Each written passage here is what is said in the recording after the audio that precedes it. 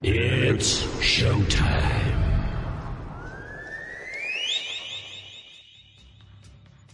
Okay, Tokyo, South America, Australia, France, Germany, UK, Here we go. Head On with Bob Kincaid. 3 hours of conversation, cussin' and a discussin' with America's only born and bred Southern liberal talk host. Head On with Bob Kincaid is brought to you each night by Coal River Mountain Watch. Coal River Mountain Watch invites you to become part of the solution, part of a sustainable future, part of the uprising against mountaintop removal. Coal River Mountain Watch, crmw.net. And now, from high in the hills of beautiful West Bicod, Virginia, here's Bob Kincaid on the Head On Radio Network. Well, howdy.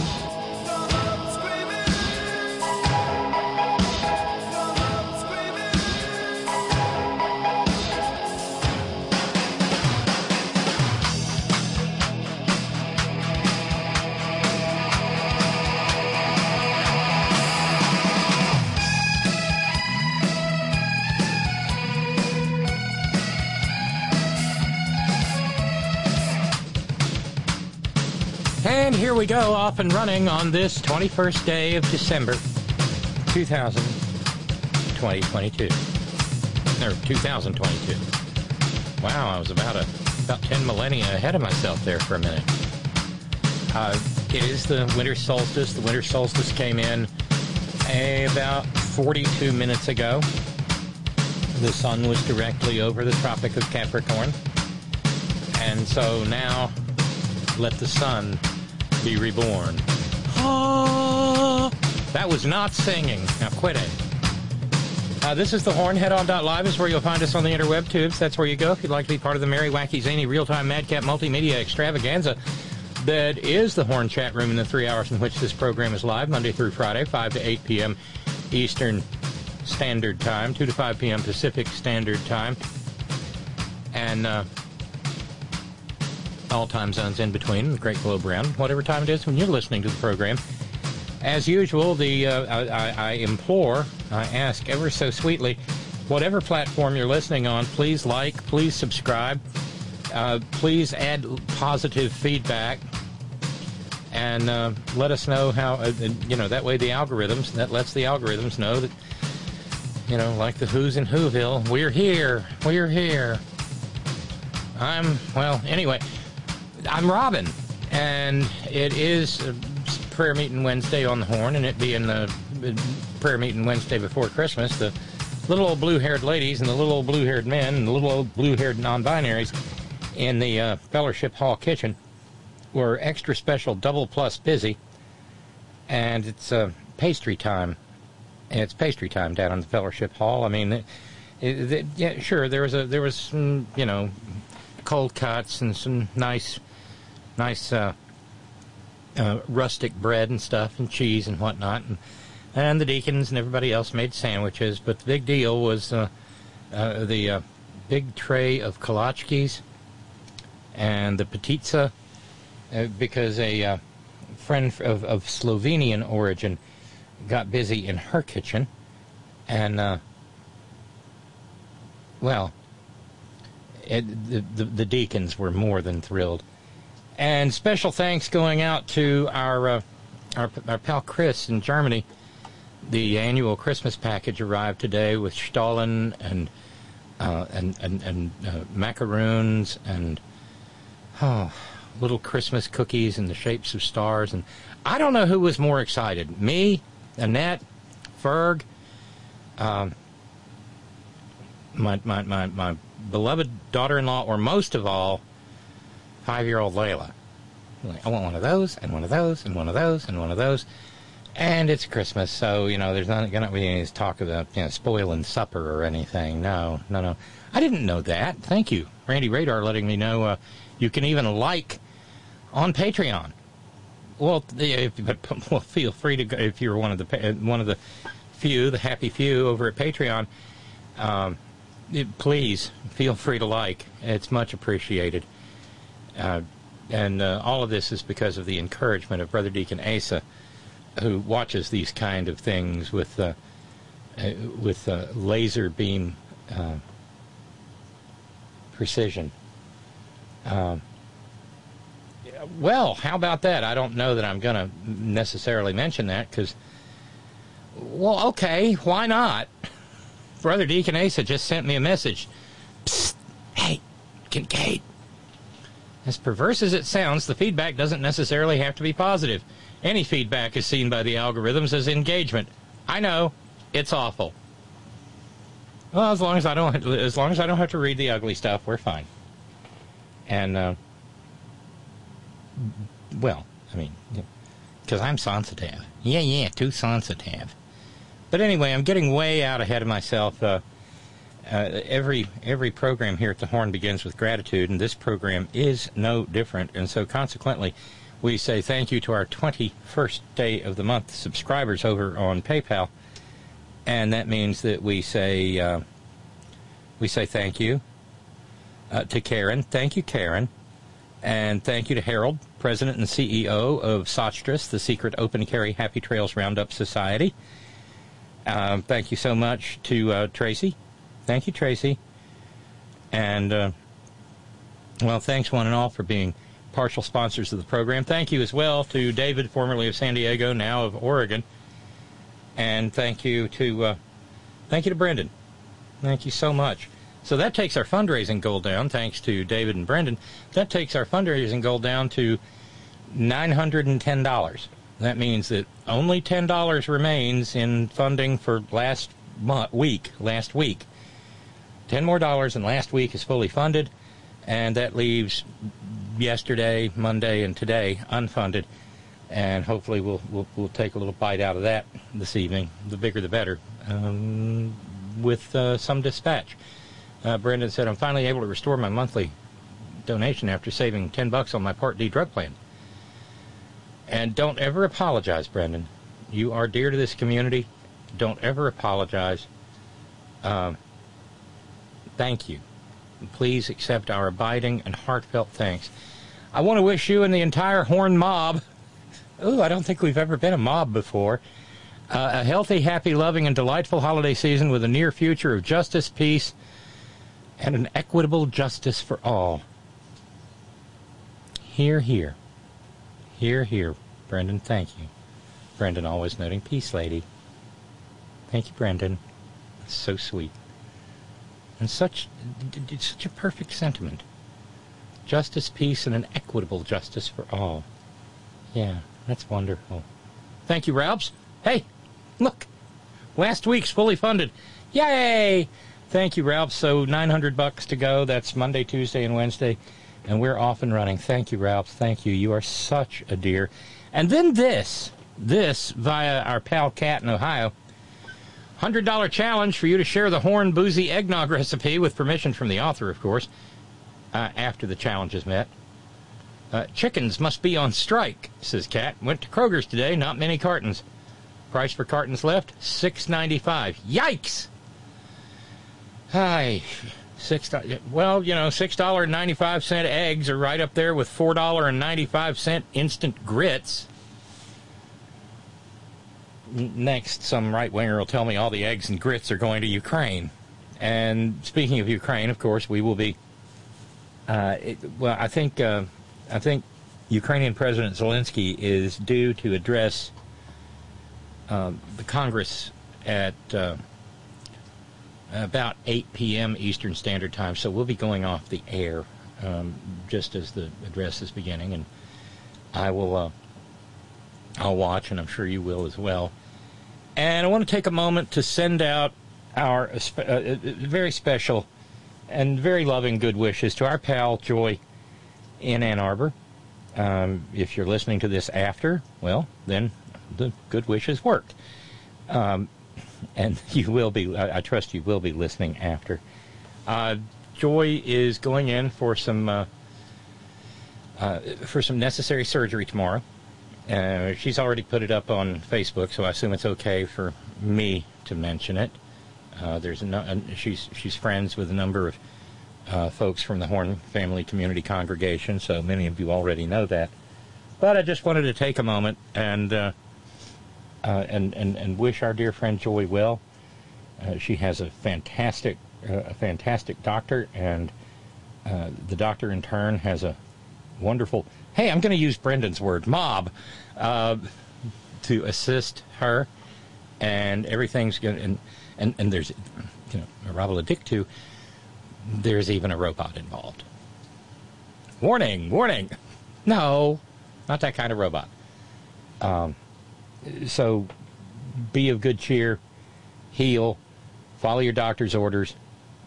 Don't get up and try to clean the house or cook a 13-course meal for... No. Joy was kind of bummed out when she found out the scheduling.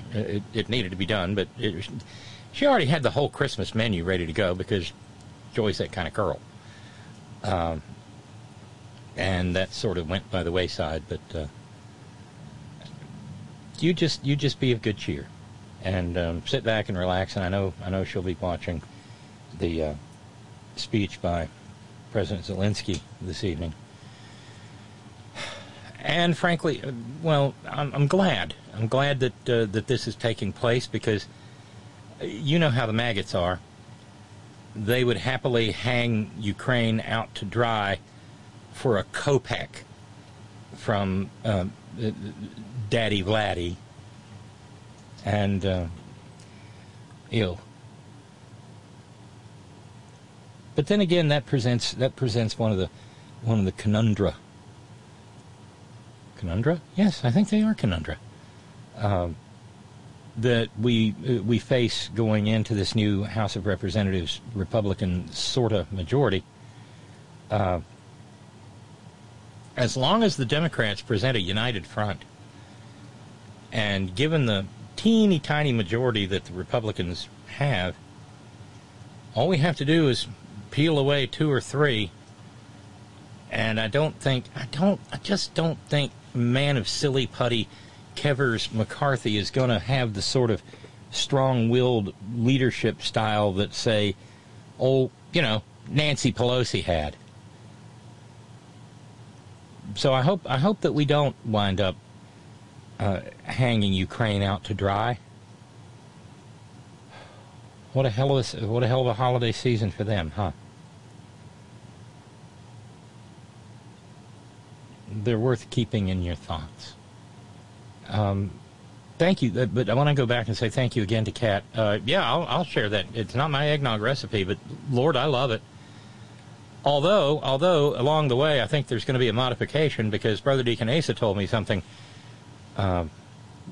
last night, that he found a kick-ass eggnog recipe from a group of, what epidemiologists, virologists maybe, and it's guaranteed to be salmonella-free, because, here in Merca, we have a hard time. Well, we let the chickens live. I'm not going to ruin anybody's dinner yet. No. But if you mix 1 cup or so of whatever booze you're using into the egg yolks, you gotta. Alcohol is an antiseptic now, isn't it? Yeah. So, thank you, Kat. And so there's $100 out there that's waiting to be matched, and that would get us 2/3 of the way to 2/3 of the way to actually meeting Monday's fundraising. Thank you, Kat. Thank you so very much. And as soon as it's met, I'll be sharing. And it's not like that's blackmail or anything. No. What's that? Wow. Since we're talking about prices in the grocery store and whatnot. Iceberg lettuce. Steve in New York says, because of a stomach issue, I can only eat iceberg lettuce. The last time I bought it, the price was $5.99 a head. Am I right in remembering that there was a time not too long ago when a head of lettuce was between 99 cents and $2? You are not wrong. Not at all. Everything is just nuts. And hopefully it will improve. But some of that depends upon a certain amount of goodwill on the part of the majority in the House, because they control the purse strings, and any efforts to control inflation will kind of have to go through them. And, of course, everybody's yelling recession, recession, recession now. It's the damnedest economic upheaval I think this country's ever seen. Because the only people dealing with the economic upheaval are people who aren't millionaires and billionaires. The high cost of things, Scott in San Diego says, there was a story the other day about a pillow maker in Yugoslavia who was frustrated about a sudden and higher price on goose feathers. I can't repeat his reaction in the original language, but it translates along these lines. Oh, Scott. You knew I was going to cold read this. Good Lord, he said. Even the price of down is up. Then again, earlier today, Scott posted a picture on my Facebook page, and I gotta say, you're looking perky and chipper there, Scott, and I'm glad to know it. But there's a picture of Scott, little earbuds in, and looks like a stogie there. Imagine my surprise when I discovered a cigar with my French toast this morning. I rang for a nurse to give me a light, and when she arrived, she said, "That's a sausage link, you idiot." The fun just never ends here at the care center. Well, with you there, I have no doubt, Scott, that you keep them in stitches.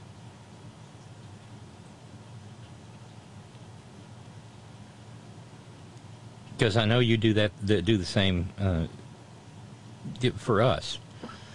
Ralph's noting, oh, Scott. Even the price of down is up. That's wild. Randy Radar pointing out at one point in time this fall. Fall's now over. It's winter, y'all. Oscar Mayer bologna was selling at Walmart for over $7 a pound. I declined and bought the red-ringed off-brand bologna instead. What you want to look for is the stuff that's called German bologna. That's the good stuff. Oh, it's so yummy. I just like the spices better.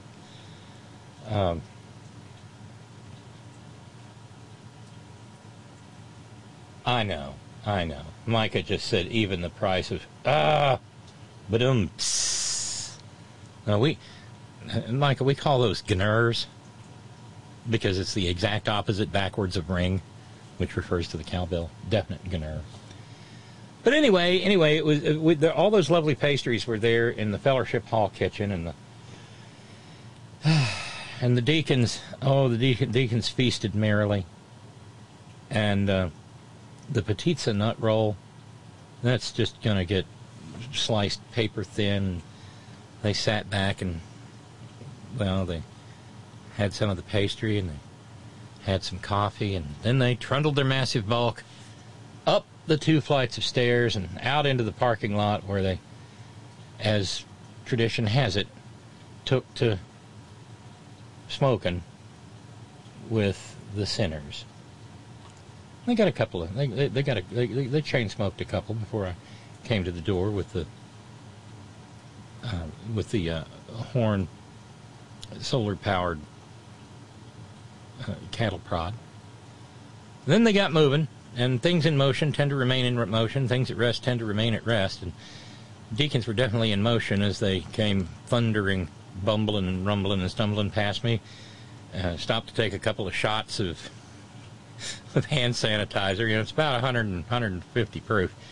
And blew past that desiccating bowl of buttermints, and well, they're waiting down front now, and they'll be passing around the heavy brass-bound plates with the red velvet interior and the PayPal button there and the Patreon button and ringed around the edges the mailing address for the Horn, 1038 North Eisenhower Drive, PMB 318, Beckley, West Virginia, BECKLEY, WV 25801. And with that being the case, it's time to bring the Minister of Music up to lead us in the offertory hymn. Sibling Minister of Music, if you would, please. And he said, it's time for you to leave behind the things of this world. The fine houses, the fancy cars, the flashy clothes, because we are all naked in the eyes of the Lord. Stop! Ladies and gentlemen, in the name of the Father, the Son, and the Holy Spirit, let me hear you say, Amen. Amen. Let me hear you say, Praise the Lord. Praise the Lord. Let me hear you say, I will empty the contents of my wallet into that little collection plate when it comes around. I will empty the contents of my wallet into that little plate when it comes around. And it's all tax-free. Hallelujah! Hallelujah! Praise the Lord for all the cash I've got. Praise Him for my Rolls Royce and my yacht. Serving God ain't hard with a credit card. Jesus died so I could make a lot. Praise the Lord, He's made us millionaires. Wave your donations in the air. We've replaced our hymns with ATMs, and soon we'll charge a fee on every prayer. Jesus Christ was a poor man, don't you know? He should have used our accountants for his cash flow. Stop the Sermon on the Mount, he should have had a bank account. 2,000 years with interest, he'd be rolling in the dough. Praise the Lord, this song's out on CD, just $40.95 plus GST. Hallelujah, plenty of moolah, solid gold baubles on my Christmas tree. I've got all of heaven's riches, thanks to all you stupid bitches. Praise the Lord for modern Christianity. Whoever said religion should be free?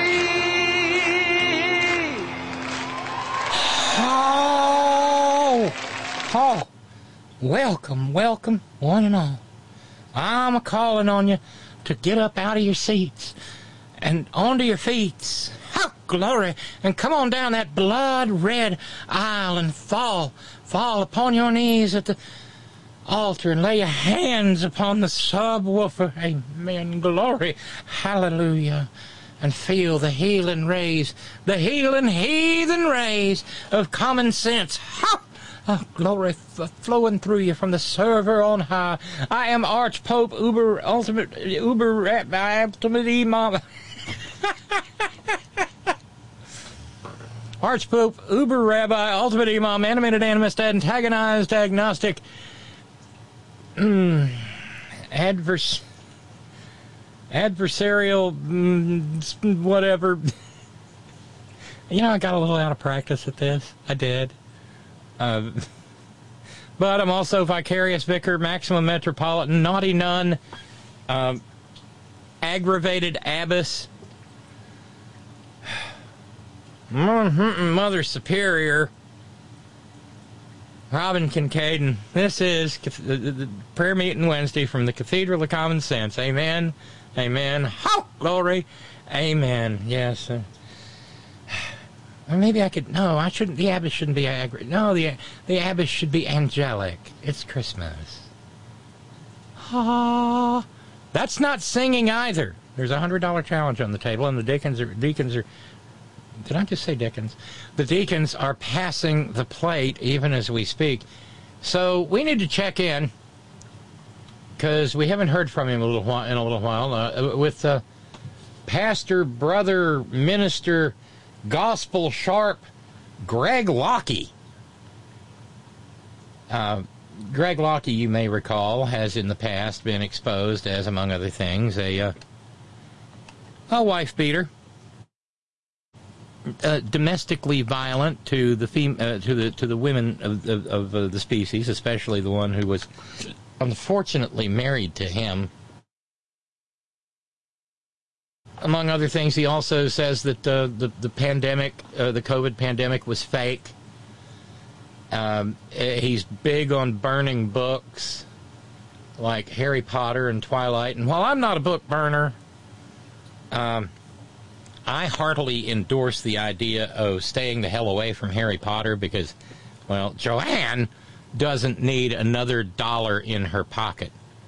The Madam Maximum Turf over there in the separate aisle. Yes. You couldn't pay me to go to the Harry Potter theme park. I guess every ticket that goes, some portion of it goes into her hateful pocket. But no, Greg Locke actually burned Harry Potter books. He burned Twilight books. It may be that Bram Stoker's Dracula or Mary Shelley's Frankenstein is too highbrow for Greg Locke, but nonetheless, he burned those with his weirdo parishioners. And so this past Monday, Pastor Greg Locke, by the way, is a practitioner of hate, and yet somehow or another, he's still on Twitter. And he's even got a blue check mark. I guess that means he's paying his $8 a month. Well, he's not paying it, the congregation are. But he sent out a tweet Monday, and he said, and by the way, remember, this guy's in Mount Juliet, Tennessee, basically middle Tennessee, not far from Nash Vegas. And he said, tonight,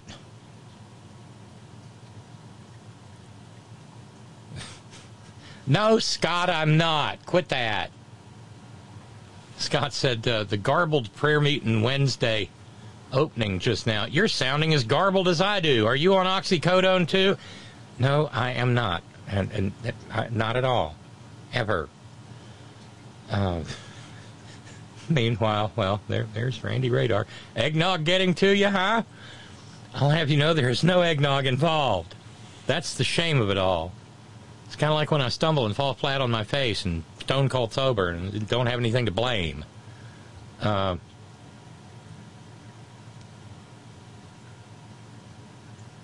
But still, eggnog getting to you. Randy. Kind of wish it was.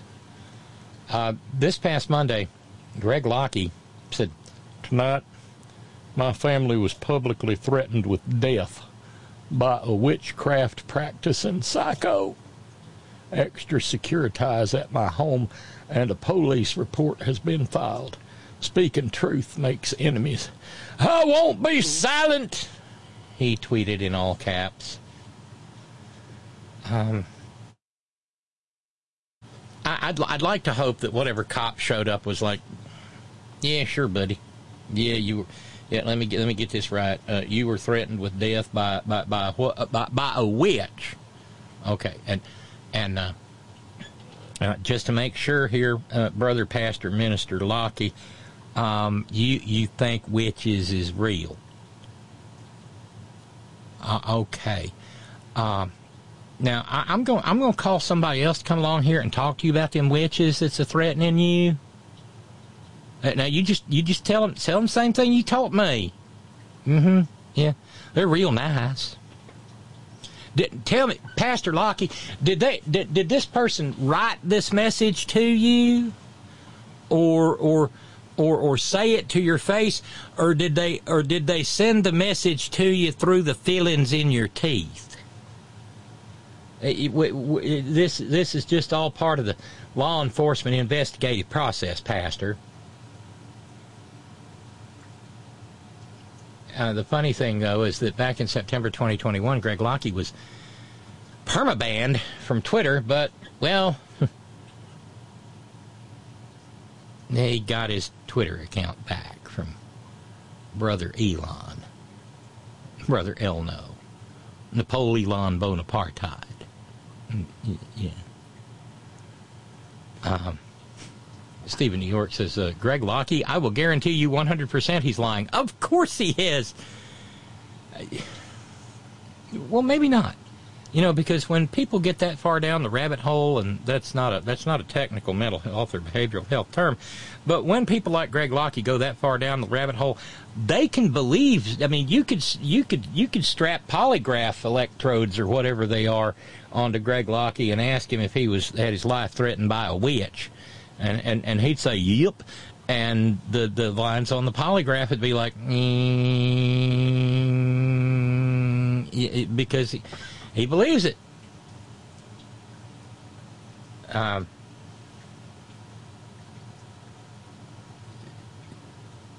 But here's the fun part. Over on the Facebook,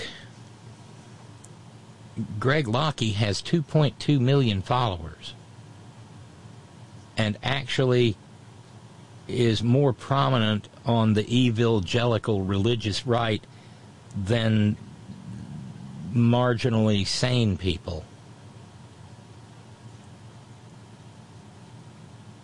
He's pals with Roger Stone now.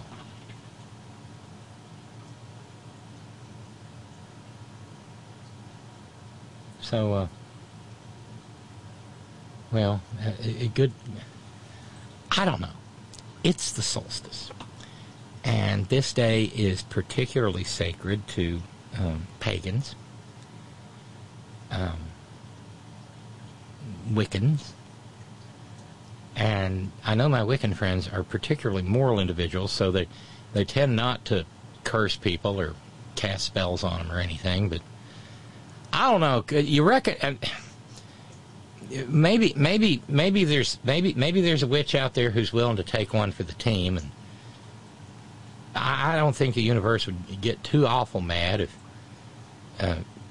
maybe at least a case of boils or ame some really badass and I guess that's a medical term, isn't it? Badass hemorrhoids. Were to erupt on Greg Locke, and then a witch done this to me.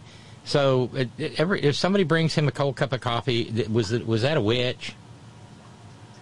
Jesus, these people. Jesus, save us from your followers. But he's not the only one. Oh no, this is a Jim Dandy little prayer meeting Wednesday, because we got another nutcase along the lines of, I mean, these guys are nuttier than this Slovenian pastry that I got sitting behind me here that's waiting for Christmas. There's also Jonathan Shelley. Shelley. You got to. That's how you say it in Southernese. Jonathan Shelley. Shelley. Because I mean, there are these things down there called Shelley beans. You gotta take them out of the little. Yeah, we're having some Shelley beans. Not jelly beans, Shelley beans. Well, Jonathan Shelley is having a hard time finding somewhere to hold his hate sessions,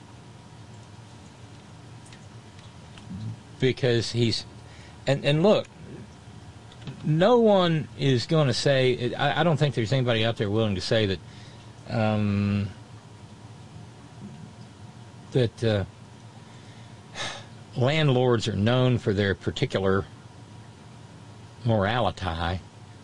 As long as the check clears, you'd probably get somebody to, but no, Jonathan Shelley can't seem to find anybody to rent him a storefront from which he can run his hate church.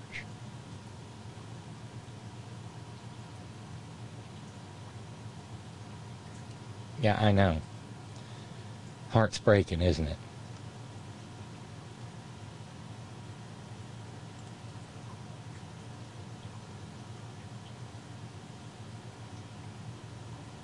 Yeah, I'm trying to get the sound bite all queued up.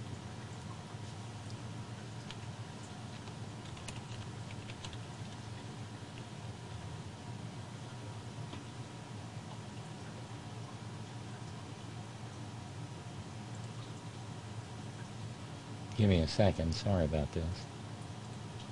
Because I was all ready to play it on the other on the other device, but I know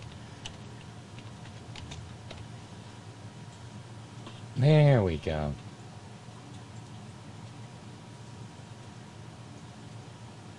He runs an outfit called Steadfast Baptist Church. And I guess he feels like he's being persecuted. Nail him up! Nail him up, I say! Nail some sense into him! Bring the lion! Cue the lion. Hey everybody, this is Pastor Jonathan Shelley from Steadfast Baptist Church, and I wanted to give you an update about our church location. We're actually unfortunately going to have to move again for next year, and so obviously we've been protested, you know, like every single week for really years at this point, and it doesn't seem like it's going to change anytime soon. Well, the reality is, you know, nobody really wants to lease to us, so it makes it very difficult. I am still working on a few options. We've been hit with a lot of legal fees and all kinds of different issues. If you really want to be a part of our church, it's never been a better time. Our church is growing. We have a lot of people that love the Lord, and everything's looking really up. Yeah, I don't think I want to join. How about you? It's nice that somebody's out there protesting. Good on y'all. There's one problem though. He doesn't make it. His outreach is not from his stupid storefront.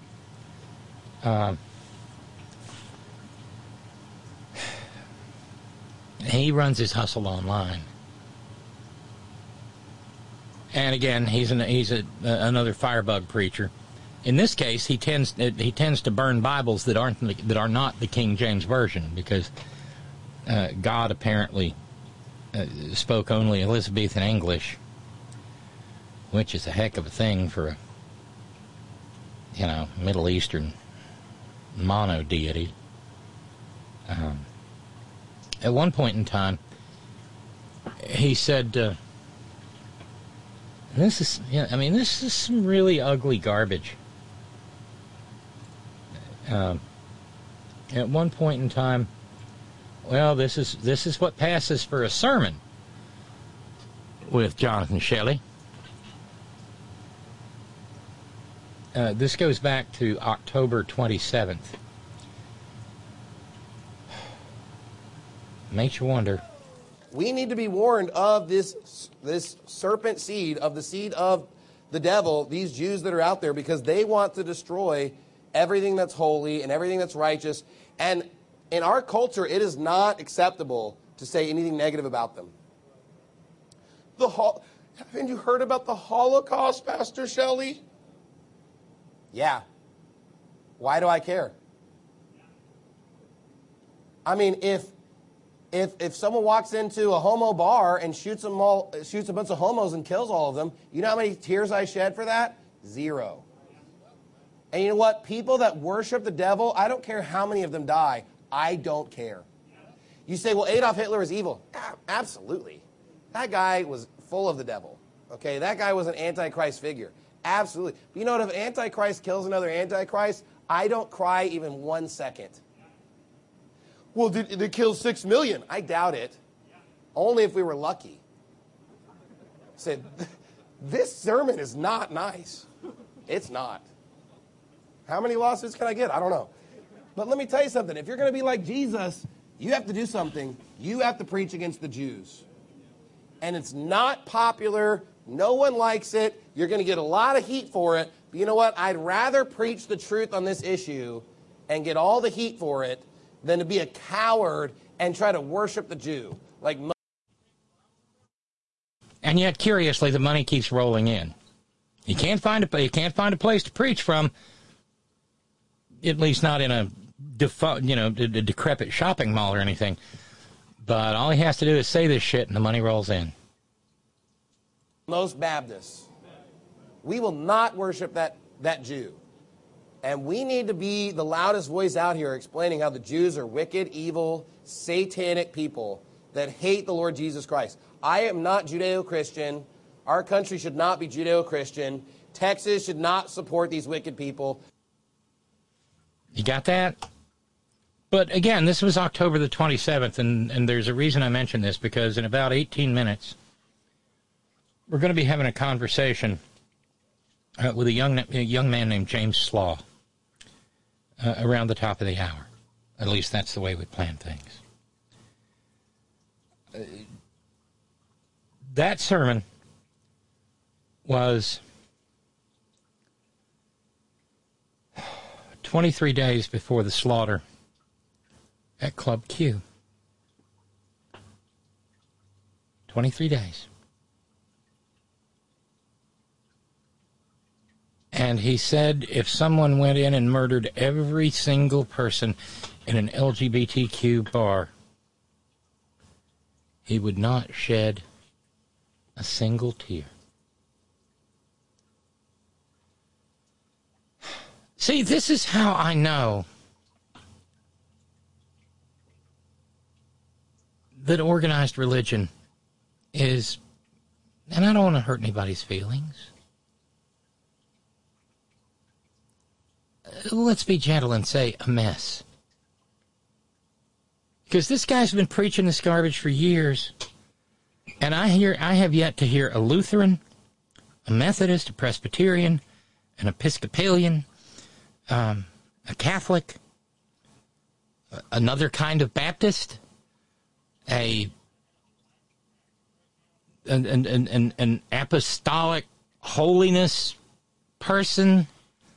None of them say that this guy is not a Christian and that this guy does not partake of the saving grace of Christ Jesus and that he is, in fact, hell-bound. And every one of the chuckling assholes who sit in his congregation and listen to this anti-Semitic, transphobic, homophobic, xenophobic filth. Not one. Not one. Don't know why. I mean, I can't, like I've said before, I can't do it because, well, not a Christian. Meanwhile, our pal Cynthia in the Bay Area said, if someone shoots and kills that filthy bastard, I won't be shedding any tears either, fucking rat, fucking bigoted pig. Oh, I know that's not very Christian of me, but then I'm not a Christian. But as for other innocent people who were murdered, I would shed tears for them. I get it. I get it, Cynthia.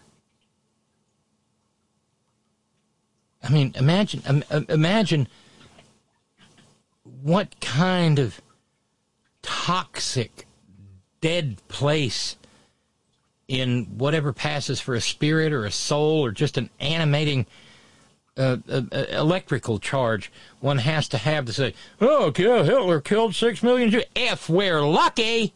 He said that, and his little congregation mumbled their approval.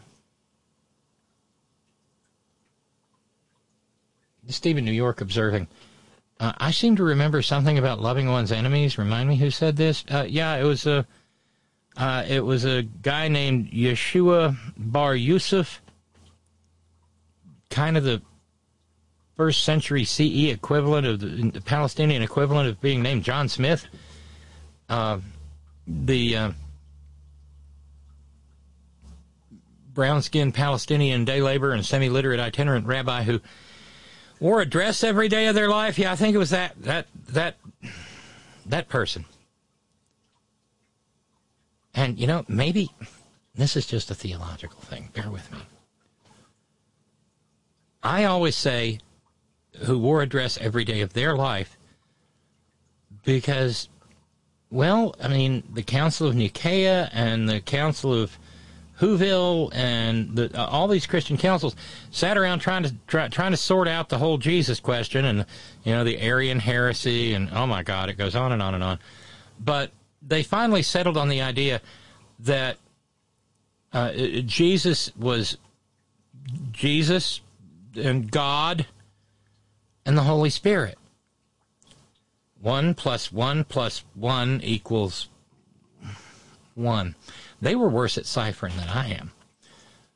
But the thing is, God and Jesus, they're definitely dudes. The Holy Spirit is feminine. So if they're one and the same,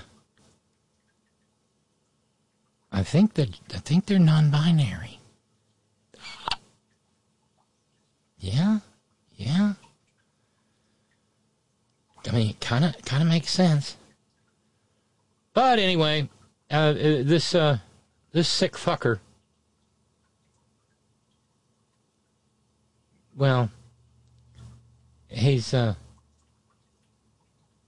raking it in online, even if he has to make YouTube or whoever platforms him videos in the parking lot. And wonder how the Supreme Court would respond to him. Say if a landlord refused to rent to him because, well, he's a hate-filled Christian. Yeah.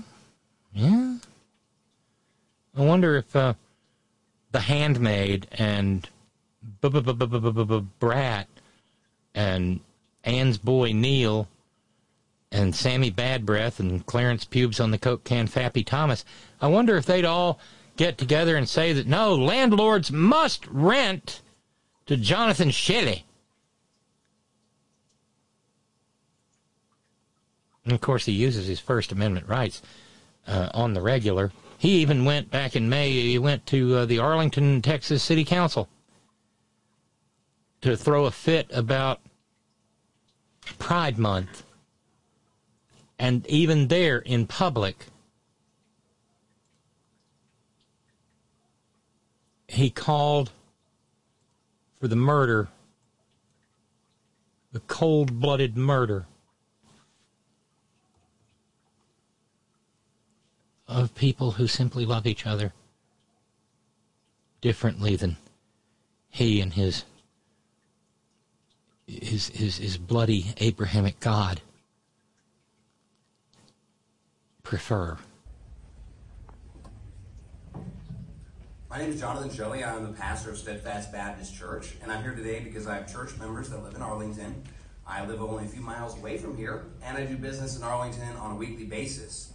I'm horrified and ashamed that this city has decided to promote and solicit pride in this city. Pride is nothing to be celebrated. In fact, it's an abomination. The Bible says in Proverbs chapter 8, the fear of the Lord is to hate pride, hate evil, pride, and arrogancy, and the evil way and the froward mouth do I hate. According to God, we should hate pride, not celebrate it. We should humble ourselves as virtually the whole room said that we were a nation under God, according to the American flag, and we were a state under God, according to the Texas flag. We should humble ourselves to what the Bible says, and not what the small minority here that is a bully would say. Amen. In June of 2020, Mayor Jeff Williams officially announced the acceptance of Pride Month in June for the city of Arlington. But I don't understand why we'd celebrate what used to be a crime not long ago. In fact, according to the Texas Penal Code and Section 21.06, homosexual conduct, a person commits an offense if he engages in deviant sexual... Don't you love it? Don't you love it? The whoever's got the gavel there for the Arlington City Council insists that other people be respectful of him while he calls for the slaughter of other people? Yeah, that's special. Sexual intercourse with another individual of the same sex. In fact, that is still on the books today, even though Lawrence versus Texas overruled that in 2003. But God has already ruled that murder, adultery, witchcraft, rape, bestiality, and homosexualities are crimes worthy of capital punishment. Leviticus 20:13, the Bible says, if a man also lie with mankind, as he lieth with a woman, both of them have committed an abomination, they shall surely be put to death. Amen. Their blood shall be upon them. Romans 1 says that men with men are worthy of death. 2 Peter chapter 2 warns and says that... And maybe some people wonder from time to time why I say from time to time that the First Amendment in this country has been reduced to nothing more than a life support system for the religion industry. This is an official city government meeting back in May in which he openly called for the murder of the gay community, the LGBTQ, QQIA plus community.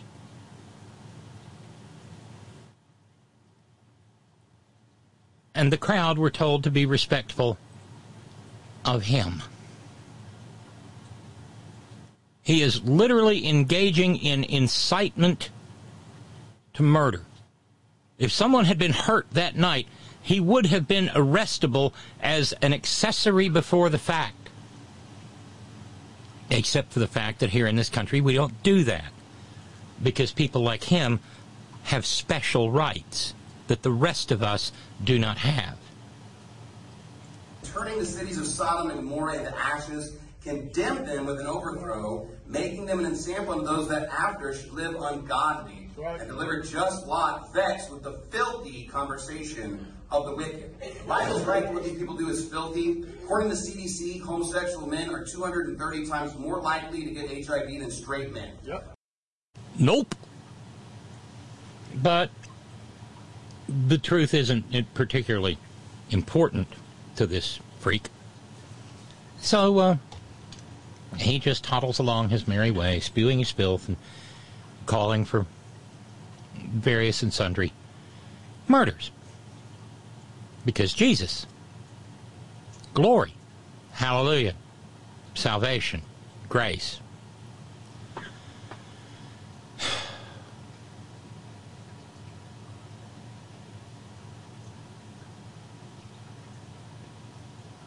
Other countries, which actually still have freedom, understand that that is not free speech, that that is incitement of criminal conduct via hatred. Oh, well, huh.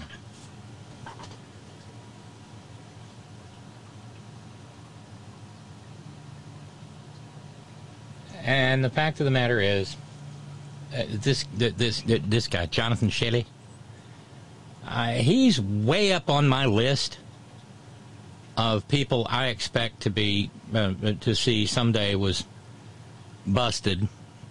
You know the old saying from Bart Cop, with a man in his mouth. Just like, and he was way up on the list until he just graduated from it. You know him. Why is his name escaping me?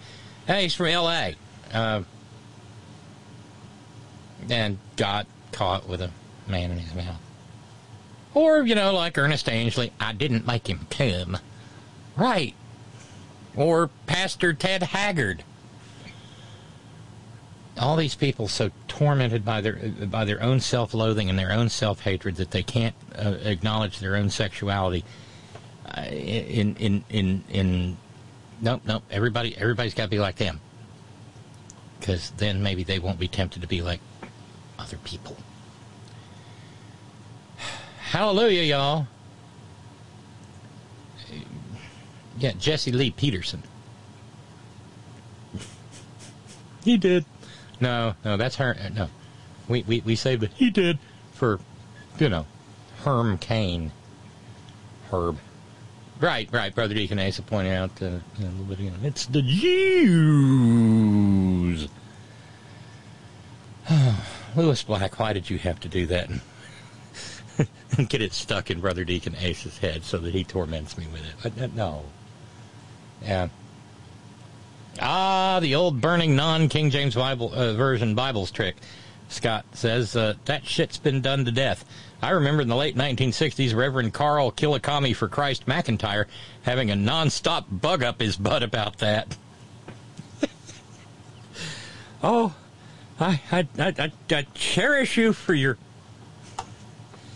colorful language, Scott. My goodness gracious. But that's just, well, it's just Christianity, right? Oh, and one more, and then we'll do serious news type stuff.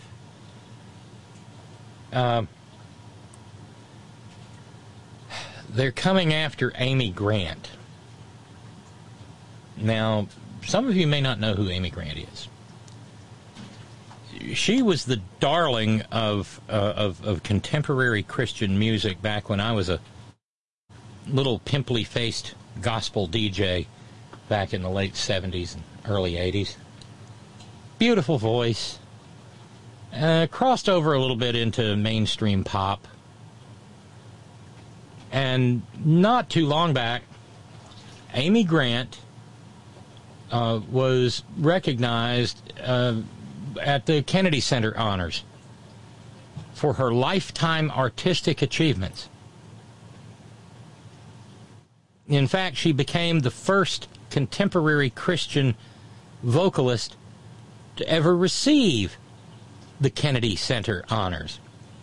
I'll note that back when I was a little pimply-faced gospel DJ, I could only play Amy Grant after 11 p.m. because that's when the real Christians went to bed. And she's had a tremendous career.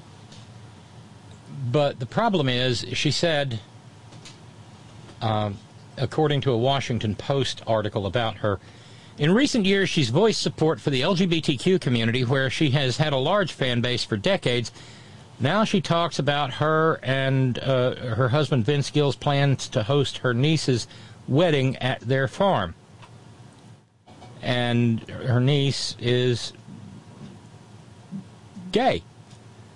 And they're going to have a big old gay wedding there in Middle Tennessee. And she said, what a gift to our whole family to just widen the experience of our whole family. Honestly, from a faith perspective, yeah, just a second.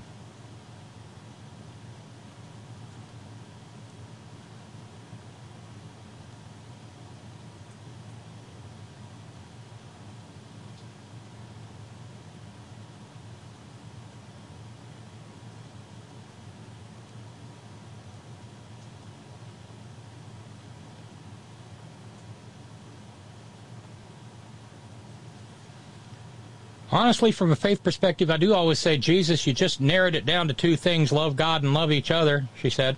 I mean, hey, that's pretty simple. Well, that didn't sit well with Billy Graham's boy, Franklin. Amy Grant announced to the Washington Post that she and her husband, Vince Gill, are going to host a same-sex wedding on their farm for her niece. Amy is quoted as saying, Jesus, you just narrowed it down to two things, love God and love each other. Yes, we are to love God and love each other, but if we love God, we will seek to obey his word. Jesus told us, if you love me, keep my commandments. And then Tony Norman, yes, Mother Bates, Perkins, followed suit saying, too many Christians have conflated love with affirmation. We love everyone, but we cannot affirm all choices. Yeah, because, well, being gay or trans or lesbian or bi, those are choices, aren't they, Tony? Tony, when did you choose to be an obnoxious straight boy? Right. No.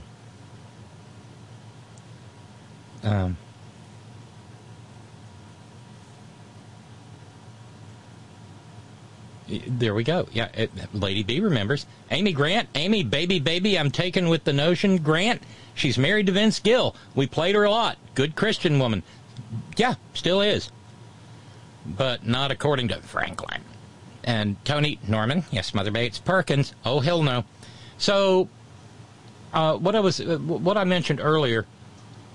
Oh, wow, thank you, Mark. Thank you, Mark, so much. Wow. Mark in Brooklyn, that's magnificent. Kat in Ohio's challenge has been met, and that means Monday is fully funded, and part of Tuesday is too, because Mark just did have a show on me. Thank you so much, Mark. So everybody, thank Mark. Thank you so much, because we are in a desperate race to, keep the electricity on here. But as I promised a little bit ago, I have on the line with me right now, I'm about to bring him on, a young man by the name of James Slaw. And James is a 34-year-old man from Colorado Springs. And James's sister, his boyfriend, and James himself are all survivors of the attack on Club Q. And I am honored that James has taken a few moments to speak with us this evening. James, thank you so much for, again, being so generous with your time. I trust I have you there. Yes, you do. And thank you so much, Robin, for letting me join your show here. It's an absolute, entirely a pleasure on my part, save for the subject matter. So right. let me ask you, are you a lifelong native of the Springs? More or less. I've been here since I was, 8, 9 years old. Okay. And obviously, I've already mentioned you were present there the night of November 19th as it turned to November the 20th. And it was just to be an ordinary evening. I take it you'd been to Club Q before? That is correct. Yeah, we were kind of a regular there and knew the staff pretty well. Well, it's not like there were a lot of safe spaces in Colorado Springs to begin with for the LGBTQ, QQIA plus community. So, if you ordinarily go somewhere that you know you're going to be safe or think you are, you tend to stay with what you know, right? Right, and Club Q was the safe space for LGBTQ, right? Opened in the early 2000s. And then we recently got a second place. So there's not many, and I don't know much about Colorado Springs, but it's a pretty conservative town. Well, and that had been my understanding, that it is indeed one of the most right-wing areas of Colorado. And I take it that you're out and proud, Yep. you and your partner. And tell people what it's like to be out in a place as right-wing as Colorado Springs. Yeah, so first and foremost, when I first came out about 10 years ago, I was 24, because I grew up in a pretty, conservative household. My sister came out first, and she's always just owned it and just has been an amazing person. But she paved the way for me to feel comfortable coming out to my parents. And they ultimately chose love. They ultimately chose to, support us. Rather than their religion, and it became a very good household. But I came out 10 years ago, and it's still a journey after you come out because it is scary. It's living in a place that, you get looks. You don't find a whole lot of LGBTQ people here unless you go, to try and find them in those safe spaces. It is a scary thing. I took years and years just to be comfortable with myself, even after coming out to my family and friends. Well, and that, did it go well with family and friends? I don't want to just turn this into your bio, and please don't let me make you uncomfortable. Right. But no, you're fine. There's a big difference between being accepted within a family group and being accepted within larger society. I mean, right. Are you comfortable walking down the street in a place like Colorado Springs holding hands? For a long time, I was not. For a long time, I freaked out because I'm like, what is somebody going to do? I will say this. I met my partner, John Carlos. I met him at Club Q 8 months ago. Oh. And he has been the person that has helped me accept myself. He's just loud and tough. He doesn't care. He came from, a very strict, almost cult-like religion. The Jehovah's Witnesses, I'll just say it. And he was shunned by his immediate family, all the peers that he knew. And ever since then, he's just been loud and proud and just lived, he lives it, and he's helped me accept that too. But before him, holding hands with any of my previous partners, going out in public, I was afraid to wear rainbows. It took me a long time. It took me until John Carlos, literally, and going to Club Q and finding that extended family there for me to become comfortable. And then, of course, getting shot. Oh, good. No, please continue. I was just going to say, and then, of course, getting shot at this point, I'm like, you know what? What else can you do to me? So no, super loud and proud for sure. But, yeah. Well, that's, what a horrifying thing to even contemplate. But right, I don't see how you come out of it with an attitude that's any other potentially different attitude, I guess is what I'm saying. So, yeah. I mean, you're smack dab in the middle of DGAF right now, are you, since November 19th and 20th, is there any kind of an attitudinal change in the Springs? Do people realize how awful because this wasn't just one guy. I mean, yes, he was one guy acting alone, but there were a lot of people, because we know that the Springs is just up to its eyeballs in religious fundamentalism, what I call evangelicals. Right. Is there any kind of growing awareness of how all of this hate sort of multiplies or exponentially grows and makes the Andrew Aldriches of the world possible? Yeah, so, that's the reason I went to D.C. first and foremost, right? Because we've seen a lot of hate rhetoric, a lot of hate just being shown in media from religious leaders, from politicians. And the reason I went to D.C. is to discuss that, right? I gave my statement, which can be seen, for the Congressional Committee, about hate rhetoric and how that directly affects the LGBTQ plus community. And, it's this hate rhetoric that has, that I think has spurred on these attacks like at Club Q, right? Now, that being said, you asked if I've seen a change in Colorado Springs, and I think I have. We posted this photo that I think has gone viral at this point of, us three at the club an hour before the shooting happened, right? And when we got, when people started learning about this event, when we got put into the hospital, we started just getting comments from all over the world, Canada, France, the UK, Australia, just giving us their well wishes, giving us love and support. And then, of course, Colorado Springs, the community there jumped into it. And what I have seen is just this has become, people have become aware of it. And this has become an event for Colorado Springs. We have seen a ton more, pride flags and pride events come out of this. In fact, a small shop here called Ladyfingers, which very much into the LGBTQ scene. They said, let's paint Colorado Springs rainbow. And so many shops, so many houses have just put up pride flags. And it doesn't even have to be June, right?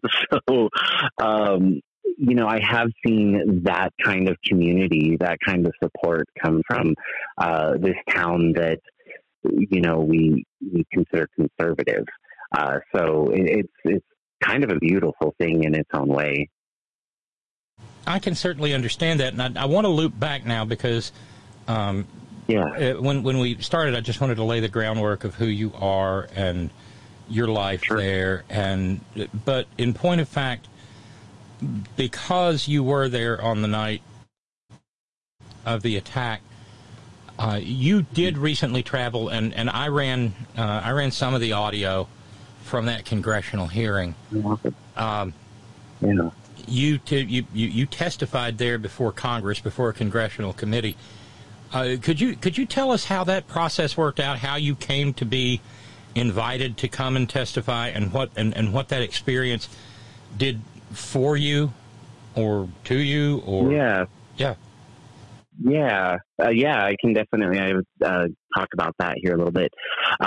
So, I do contribute a lot of, what I've been able to say, and me sharing my voice to one, my older brother. He, went into the background scene day one, right after, we were hit, to help us, share our voice, help us with a GoFundMe, all kinds of things to make sure that we were taken care of, right? And during that time, he got in contact with GLAAD. And one of GLAAD's spokesmen, Rich, reached out to us and was helping us first circumnavigate the media and make sure that we're talking to sources that are legit and that are going to share our story properly. And then two, got put in contact with Sarah Kate Ellis, the essentially the CEO of GLAAD, right? And from there, I was sharing my voice. My sister wasn't quite ready. John Carlos wasn't quite ready. But I was like, no, this is my new train of thought is to be an advocate. I don't want this to happen to anybody else.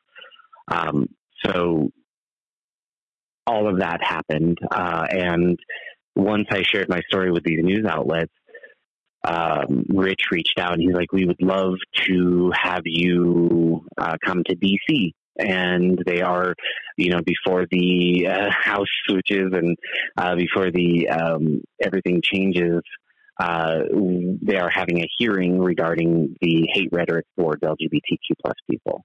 And we would love for you to be one of the voices to speak at that committee. And I was like, yeah, let's do it. Let's go. So, they had me prepare a 5-minute speech. And I was sitting there for 3 hours, a couple of nights before we left to DC, sitting there for 3 hours, just trying to figure out the best way to phrase everything and to get it in 5 minutes. And I just kept telling myself, we have 5 minutes to change the world. How do we do that? Right. So that's beautiful. Yeah. So my original speech ended up being like 13 minutes just because I had so much to say. But, Rich and GLAAD, they helped me narrow that down to 5 minutes. And that is the speech that you hear at the congressional meeting. So do you, I know at that hearing and afterward, the Republicans complained that it would, because it's always about them, James. They're the ones with the tender and delicate feelings. You'd almost have thought that somebody went shooting at them. Of course, that's not the case. Right. But of course, they were there in front of the microphones talking about how Democrats use this to make it look like it was a Republican problem. But the fact of the matter is, tell me if I'm wrong, 99.99999% of the hate that comes out, if not 100% of the hate that comes out toward the various initials in the LGBTQIA plus community comes from people who identify as conservative or identify as Republicans or identify as Trump supporters. Am I wrong? I would agree with you 100%. I mean, that's where I've seen all of that hate rhetoric.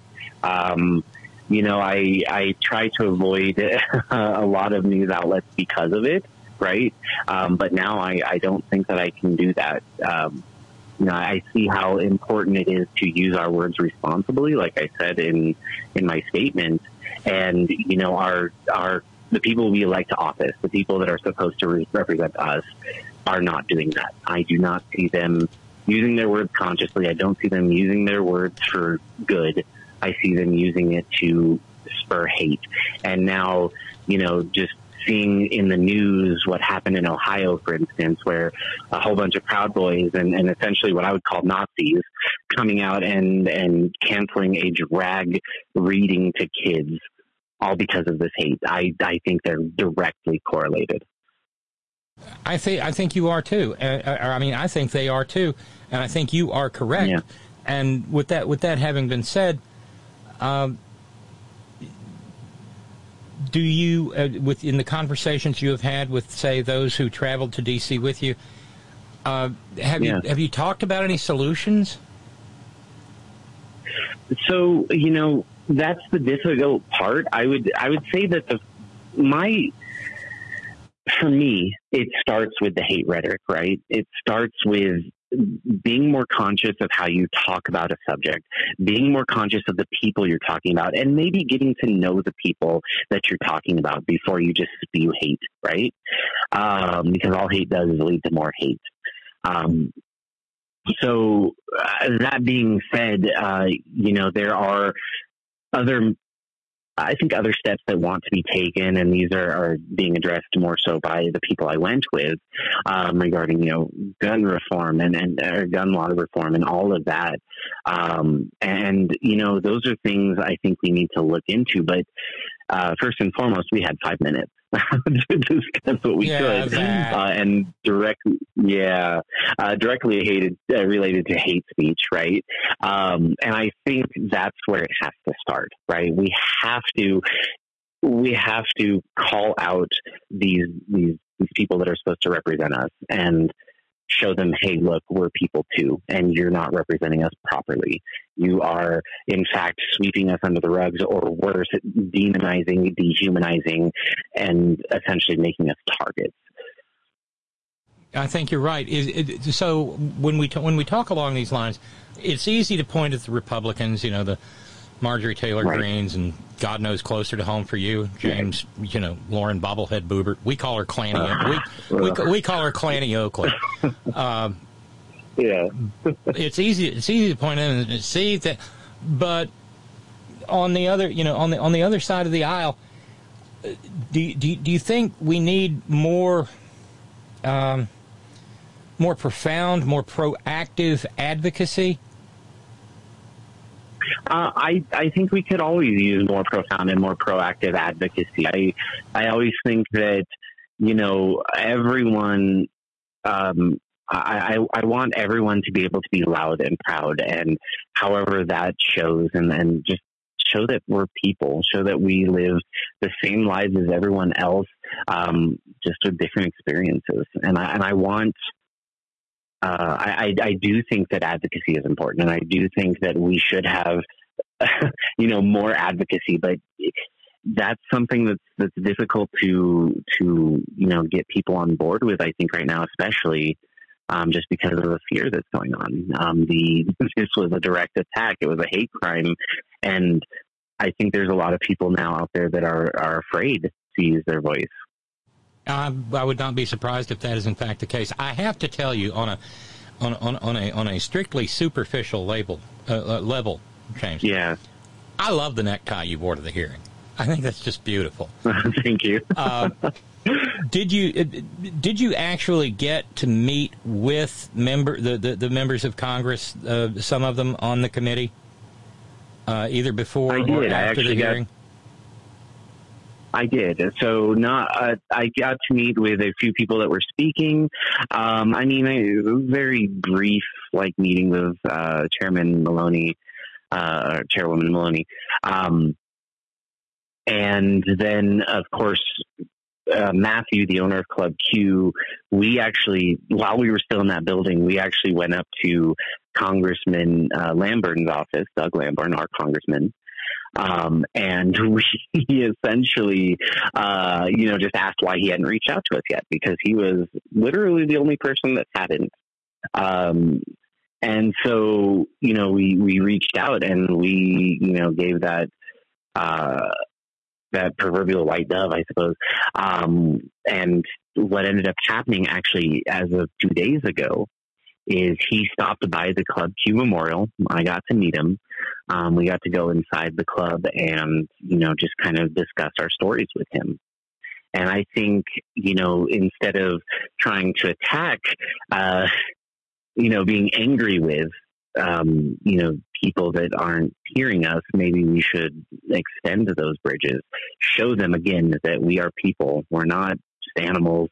And I think that small little ripple, that was created on Monday for us to meet Lamborn and go to the memorial and whatnot, I have a feeling that that's going to become a bigger wave and become more important as we continue, to try and fight for our own rights. Did he seem moved? I mean, I realize that's an entirely subjective question, but did he? Yeah. I know that, there were politicians, right? Let me first sure. say that. Politicians, it's hard to kind of gauge where they're at. A lot of the times they're stone-faced. I want to think that he saw the horror in what happened, being in the building where it happened and seeing the bullet holes and, and whatnot. But it's hard to say. I know that some people, I think, didn't feel like he might have been, just because there was a very stoic, unchanging face that we saw. One of his representatives that was there with him, she seemed pretty moved. She showed more emotion. So, if we can reach at least one person, that's important to me. Oh, I think I'm entirely in agreement with you, James. And, when we look at it, and it wasn't all of what anybody wanted, but they managed to get the Respect for Marriage Act through. And there were a few, not nearly enough, but a few Republicans who crossed the aisle to say, yep, I agree, this needs to happen. And there were Republicans who voted for it in the Senate as well. And maybe that's like what you've alluded to, that more people are finding out that members of the community are members of their community. Yeah. And I would agree. No, please go ahead. Oh no, I was just going to say that I agree. I think as terrible, this event is awful. It shouldn't just have to happen, but I think it opened some people's eyes to what we face on a daily basis. I can certainly identify. That word is so loaded these days. I can identify with what you're saying. And without, I want to be so careful here because I don't want to be triggering, and I don't want to ask you to talk about anything you don't want to talk about. But among the survivors, how are, to the extent that I mean, you're a survivor, your sister, partner. How are y'all doing? So, it's there. We each have our days, right? So, my sister, she's been really strong. She got hit as one of the worst, right? And as far as I can tell, she's been pretty strong. But she told me, she's like, I have my days. There are days where I just look at the scars on myself. I just think about how long this process is going to take to heal, and I cry. And I'm like, I completely understand. I've been there, and I do what I can to share my voice, but I have those days too. And John Carlos was, brought to tears being in the club. Seeing that Lamborn didn't really react much. So we all do what we can to stay strong for the community, but there are days where it's okay to not be okay. Sure, you have to. You don't get much choice in owning the alteration, because that's what your fundamental reality has been altered, and right. I hope that everybody who wants it and certainly needs it is getting the counseling, the therapy help that they need. Yeah. Is that kind of outreach ongoing in the community? Oh yeah. So, I in DC we went just to talk about mental health here. DC we went to a gay bar, and instead of being able to enjoy myself, for instance, I had minor PTSD where I was just looking at the exits, finding places where I might be able to hide because I was just felt unsafe. So what I've done is I've reached out to a few different places, and there are several therapists here in the Springs that are offering, free therapy, free group sessions, all kinds of help for anything that may cause these these moments. So there's definitely that community there as well, that support. I'm glad to know it. If it now, I'm again trying to step lightly. Yeah. The trans woman who helped subdue the killer, the attacker. Have you heard? Have you heard anything? How's she doing? I mean, I just asked because she's a sister. Yeah. I honestly, we haven't heard much about her. She's, I've heard that of what she did, and I even met Rich Fierro yesterday for the first time. Now, she was obviously there, but we hadn't actually gotten a chance to speak until just now. But I haven't honestly heard much about her. I don't, even the Club Q owners, like, yes, there was somebody that did that, but that's all I can say. And, so it's hard to even find the people that were there that night, the survivors. I've only honestly met like maybe 4 or 5 of them out of the 18 that were injured. So, it's hard to get a hold of these people, know where they're at. Some of them don't even want to be reached out to. So, I haven't really heard much about her, but I would love to meet her. I would love to give her a hug. I understand, because that was one of those things. There was such chaos of information and bad information that came out from it. At first, she was identified. At first, she was identified as a drag queen, and then they said no. And somebody who actually knew said no, that's a trans woman. And and so if you could just help us understand a little bit, just because things that we don't know. Sure.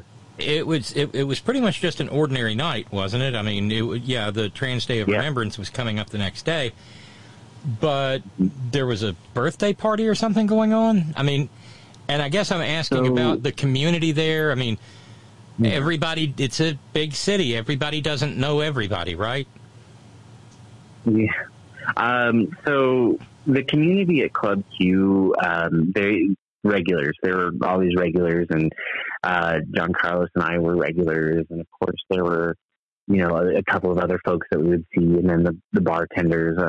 Derek, for instance, he had worked there for years and years, and he was always just a really nice guy, and we had gotten to know Daniel over, going to karaoke nights and drag shows, but the 19th was a drag show, and it was one of the drag queens' birthdays, actually. She was they were just putting on performances there, and people were loving it. It was just a good time. It was a fun time. And the drag show ended, around 10:30. And so we were just kind of hanging out. Young Carlos and I did a little bit of dancing, which is not something I typically do. I'm not much of a dancer. But it was reaching midnight, and him and I were about to leave when that shooter came in. So, well, and let me ask this. So you've mentioned, how you are. How's John Carlos? John Carlos he's doing pretty well. He got grazed in the leg. So essentially, out of all the people who were hurt, him and I actually had it the least worst. And then my sister had it the worst. So, it was. He's a pretty strong person too. Is your sister on the mend? Yes, she got home from the hospital last week. So she was there for almost a month during that whole. But she got hit. She got hit 5 times, is what they're thinking, by 5 bullets. But there's like 13 holes that they counted in her at least. She had it pretty bad. I didn't know what had happened to her because she didn't get taken to the same hospital as me. She was taken somewhere, or taken to another hospital, and there were 6 surgeons in the ER that night. 3 of them were working on her, and it took them 8 hours just to stabilize her. Oh my God! So it was a touch and go for a while. I applaud you and I lift you up because of your ability to even talk about this, and I'm grateful. I'm grateful that you do. You mentioned there was a drag show there that night. Do you think, when you look at the totality of the circumstances and you look at the, say, the attack on the power grid in Moore County, North Carolina, and you look at do you think he finally acted the way he did because there was a drag show? Do you think he was pushed over the edge, Andrew Aldrich? Yeah, it's hard to say what his motives were. My sister, she was under the impression that, you saw the interview with his dad. His dad was just like, at least he's not gay, right? Right, and that's a horrible thing to say, right? So my sister is convinced that he might actually be gay, and he was so repressed that he took it out on the people at Club Q. It's hard to say what his motives were. I don't know much about him, honestly. I just know that I think he might have intended to be taken out that night, but killed that night. But I think that the 3 folks that stopped him, stopped that from coming to reality. So, and thank God they did. But it's so hard to say what why he chose Club Q, why he chose that night. I do know it's a hate crime. There's no other. He could have shot up any bar, So it's obviously a hate crime. But why he did it, I have no idea. Well, I would like to run one thing past you, if that's okay. And that is, even at the distance from which I follow this, I'm in West Virginia. It's a long way from Colorado Springs. Right. I've tried to read everything that comes out about it because it's so so profound. When the news came out, James, that this guy had so many red flags just flapping in the breeze. Yeah. And the fact that the sheriff of El Paso County had declared that he was not going to enforce the laws of the state of Colorado with regard to red flags, and that Colorado Springs and El Paso County would be a Second Amendment sanctuary city. Is there any talk about there being any kind of consequences for that behavior? Is there anybody talking about suing the sheriff? Because frankly, he should be sued until he doesn't own a pair of socks. That's my opinion. I could talk to my. I agree with you. My brother is Mark, the one that was doing everything in the background.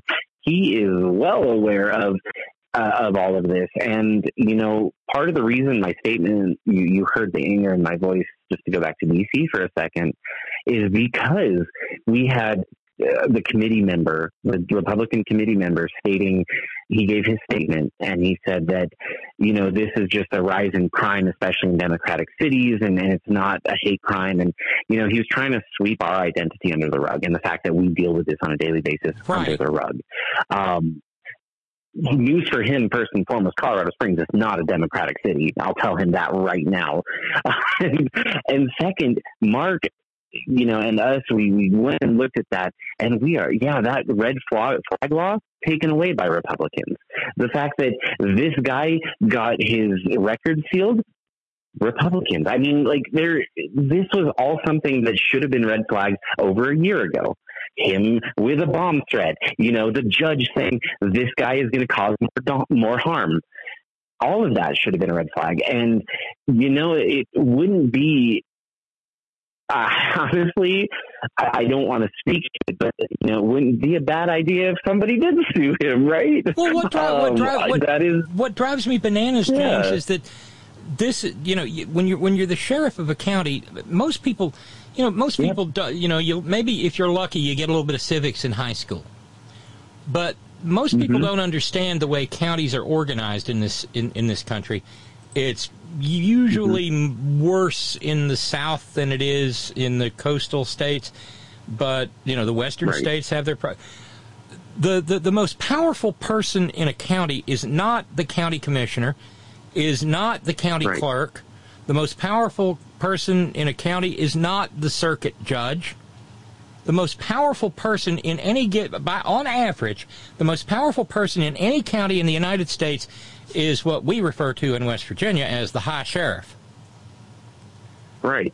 And when someone, because I don't know the laws of the state of Colorado, but I would be willing to bet that when the sheriff of El Paso County stuck his right hand in the air and took the oath, he swore to uphold the laws not only of El Paso County, but of Colorado as a state and of the United States of America.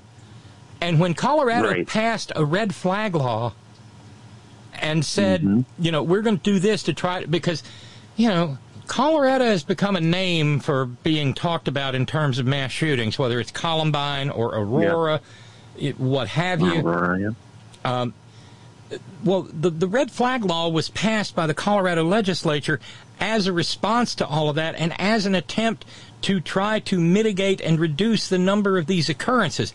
It is the law of the state of Colorado, and no sheriff, no county commissioner, no chief of police has the ability to abrogate an act of the legislature of the state and say, I will enforce the laws that I deem fit to enforce. He does not have that power. He is in open and obvious violation of his oath of office, and he should be removed. Sorry, preaching. But, I mean, that's what I don't understand why he's still in office. I don't understand why the Colorado Attorney General hasn't taken action against him. I'm sorry, like I said, I sound like I'm preaching or shrieking or screeching, and I'm certainly not doing it at you. But it just, it makes me want to eat dirt and run rabbits. I think there are several people, myself included, that feel the exact same way, because this is something that could have been prevented and wasn't. 5 people lost their lives, 2 of which I knew really well, and so. I hope Colorado is just, it's backwards. I don't understand it either. So, I'm hoping that as we move forward with more elections, we start to see that change.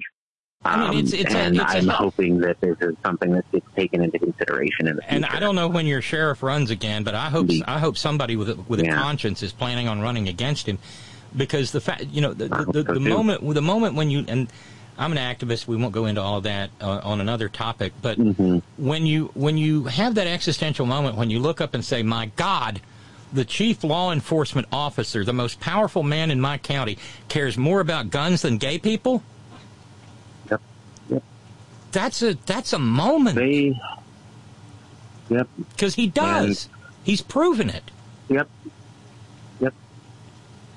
And that's the fear that we have to live with. But at this point, we can't live in fear anymore. We need, everyone's voice. It's like the question you asked me earlier: do we need more activists? And I say yes. We need more people in and around the LGBT+ community to share their voice, and that's why I decided to start sharing mine.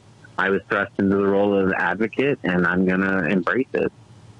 I'm so glad and so proud that you did, because, one of the things that I think people need to understand, and I was fortunate, I've been out for a little over 2 years as a trans woman, but when I realized that, I realized I had no choice. My very life here, because there aren't a lot of people like me in my county or my general area. Right. I have no choice. I have to advocate. Right. And just, just by living my life, I'm advocating. And I think it goes for the entirety of the LGBTQ plus community. Just by living, by insisting on the right to be alive, is sadly enough, in the waning days of 2022, a radical act in far too many parts of the United States of America. I agree, yeah. And, well, I'm so sorry you had to go through what you went through. And I hope that. Everyone who was touched by it is able to recover to the best of their abilities. I should let you know, you got a little piece of email here, and the subject line merely says, James! And it came from somebody you know who reminds you and reminds us, I don't give my name on the show, but Auntie loves you, baby. Right. See you on Sunday, darling. I got a present for you and John Carlos, and a heart emoji. So, and Lady B, Lady B, that's how we know her here. Lady B put you in contact with me, and so I owe her a debt of gratitude, and I owe an even bigger debt of gratitude to you for being willing to come and talk about it. I thank you so much. I hope, you know what, James, I hope this is not our last conversation. I hope Agreed. I agree. I hope you can call back in and say, yeah, we're going hammer and tongs, and we're not going to let people forget how this happened or who this happened to. Yeah. And we are going to do everything in our power to make sure it never happens again. Yeah, because that's exactly my message. You've been through a never again moment, and I don't think it will ever stop being a never again moment for you. Yep. And, I certainly appreciate you for allowing me to come onto your show, and just what you're doing is powerful as well. If we can reach anyone who may not agree with us and change them, even if it's just one person, that's a change, and that's important. So thank you so much for allowing me to come onto your show. Oh, James, it was absolutely a pleasure, and I look forward to talking to you again. Thank you so very much, and I wish you the happiest of holiday seasons. My best to you and John Carlos and your sister, and to the entire community out there in Colorado Springs. There's a little hillbilly unicorn out here that just wants the very best for all of you. Thank you so much, and I hope you're the best as well, and happy holidays as well. Thank you so much. Have a great evening. Thank you. Bye. Thank you. Bye. That was James Slaw, and James was very generous with his time and with his spirit. I don't know if I had been through what James has been through, I don't know if I could talk about it to this day. But what courage, what bravery, what determination. And so what I'm going to do now, James talked about all the things he wanted to say and trying to cram it into 5 minutes in front of a congressional committee. It is not easy. I've been among groups of people trying to craft 5-minute speeches in front of committees, and you wind up with something that's more like War and Peace than a 5-minute statement, and then you've got to start the distillation work. We're going to take a minute, 5 of them to be precise, and just check out James's testimony before the House Oversight Committee just a week or so ago. Thank you. My name is James Slaw, and I want to thank the House Oversight Committee and Chairwoman Carolyn Maloney for allowing me to share my story today. I want to start with my coming out story, as it involves my family, their support, and, in the beginning, homophobia. My sister Charlene actually helped pave the way for me to come out, for me to feel safe. She was forced out of the closet by our mother and ultimately forced out of the house. When she was, our household went through a transformation. In the end, after a long process of learning and understanding, our mother chose her children and accepted who we are. It was this road that allowed me to feel safe enough at 24 years old to say, "Hey, Mom, I like guys," in a conversation. She recently passed away, but before she died, for the past 15 years, she became an advocate for our community. She chose love, and love will win in the end. And this goes especially in her religious circles who dehumanized us. The events of November 19th were a nightmare come true, and one of my biggest fears. Right before midnight on the eve of the Transgender Day of Remembrance, my boyfriend John Carlos and I were about to leave Club Q when a shooter walked in. Several pops rang out, and I immediately felt a searing pain in my arm. I fell over on the ground, knowing I had been shot in my right arm. It wasn't working, but I was able to call 911. I saw everyone on the ground, glass panes shattered, and blood running from my arm and chest where shrapnel had come through. John Carlos was next to me, shot in the leg, but thankfully alive. To my horror, my sister, Charlene, was bleeding out. She had been shot over 5 times. My heart rended as she tried to dial 911 with her good arm outstretched. I called out to her, and I heard no response. I don't want to imagine what may happen had the shooter not been taken down that night. 5 wonderful people were still murdered, and may we never forget their names. Ashley Paugh, Raymond Green Vance, Daniel Aston, Derek Rump, and Kelly Loving. We miss each of you.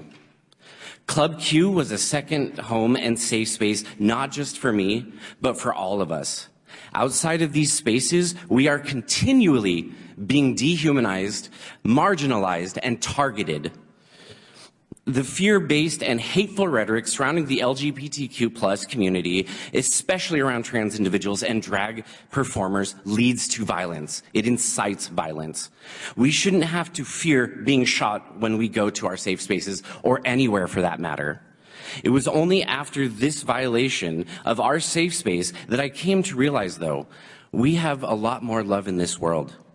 Before sunrise, we were already receiving messages from all over the world with affirmations of love. People who we have never met giving us their best wishes. A family friend immediately started a GoFundMe, and we've experienced a ton of support. When I left the hospital, I was brought to tears just by the memorial that had been created in front of the club, in front of my safe space. I want to thank the Colorado Victims Advocates who have been instrumental in our recovery and helping with funds, and of course the staff at GLAAD who have simply been amazing in helping me use my voice. Hate rhetoric from politicians, religious leaders, and media outlets is at the root of the attacks like at Club Q, and it needs to stop now. Rhetoric that makes people less than for being different. Rhetoric that threatens to silence what sports we can play, what bathrooms we can use, how we define our family, and who I can marry. Every American, especially those elected to positions of power, has a responsibility and a choice to use their words consciously. Hate starts with speech. The hateful rhetoric we've heard from elected leaders is the direct cause of the horrific shooting at Club Q. We need elected leaders to demonstrate language that reflects love and understanding, not hate and fear. I urge LGBTQ+ Americans and allies to join together today as one community. Hateful people want to drive us back into closets and to live our lives in fear, but we cannot be afraid. No bullets will stop us from being proud of who we are or will injure the support and love that exists in our community. Thank you. Wow. James certainly made the best of his 5 minutes. I'm a little flummoxed. I'm a little speechless. I don't often get an opportunity to deal with topics of such profundity. But I hope James's recorded words, as well as his words that he shared on this program, will make abundantly clear what this existential struggle is. And I understand James's desire to see the best in people. But the bottom line is there are a lot of people in this country who are making a fortune off of hating the LGBTQ community. That's specifically why I played that clip from that freak, Jonathan Shilley, down in Arlington, Texas. He's, well, hating us is good business for him. Speaking with Jonathan Shilley, Steve in New York said the perversion of this guy is breathtaking. Note that he doesn't quote Jesus' condemnation of divorce. This guy has gay sex on the mind and knows way too much about it. I guarantee this guy also has the pedophilia skeleton hanging in his closet. I would not leave a child anywhere. I wouldn't leave a child in the same damned area code with either Greg Locke or Jonathan Shelley, or 99% of these evangelical hate preachers. And I don't care what variety they are, Roman Catholic, Southern Baptist, Presbyterian, Lutheran, I don't give a damn. Because they're the problem. They're the biggest part of the problem.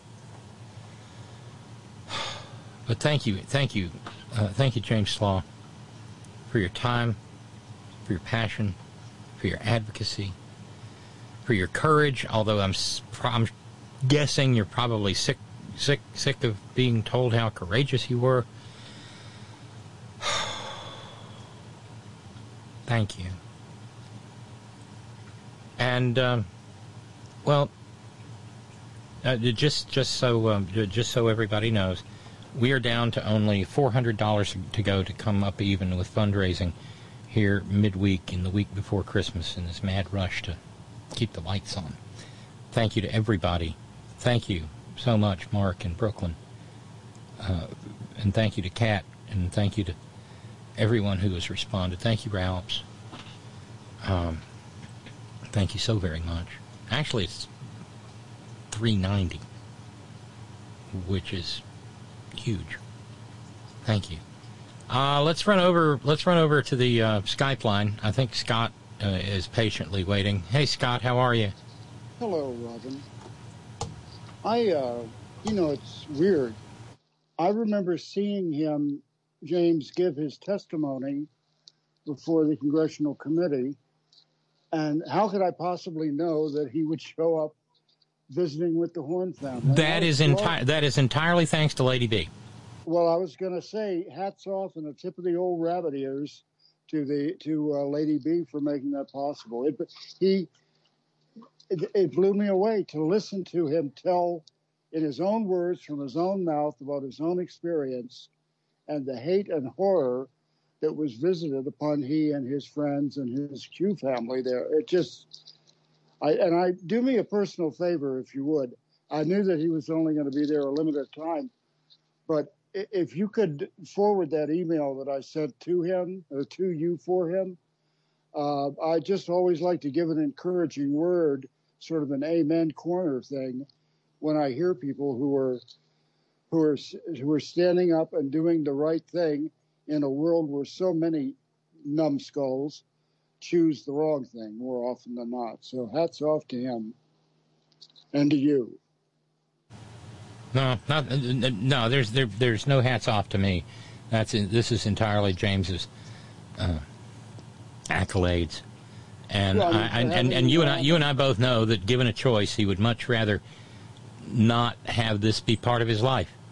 But I think the most important part is that when something like this has touched one, if one has the ability to be able to go out and try to take something that awful and see some shred of goodness, kindness, and decency come from it.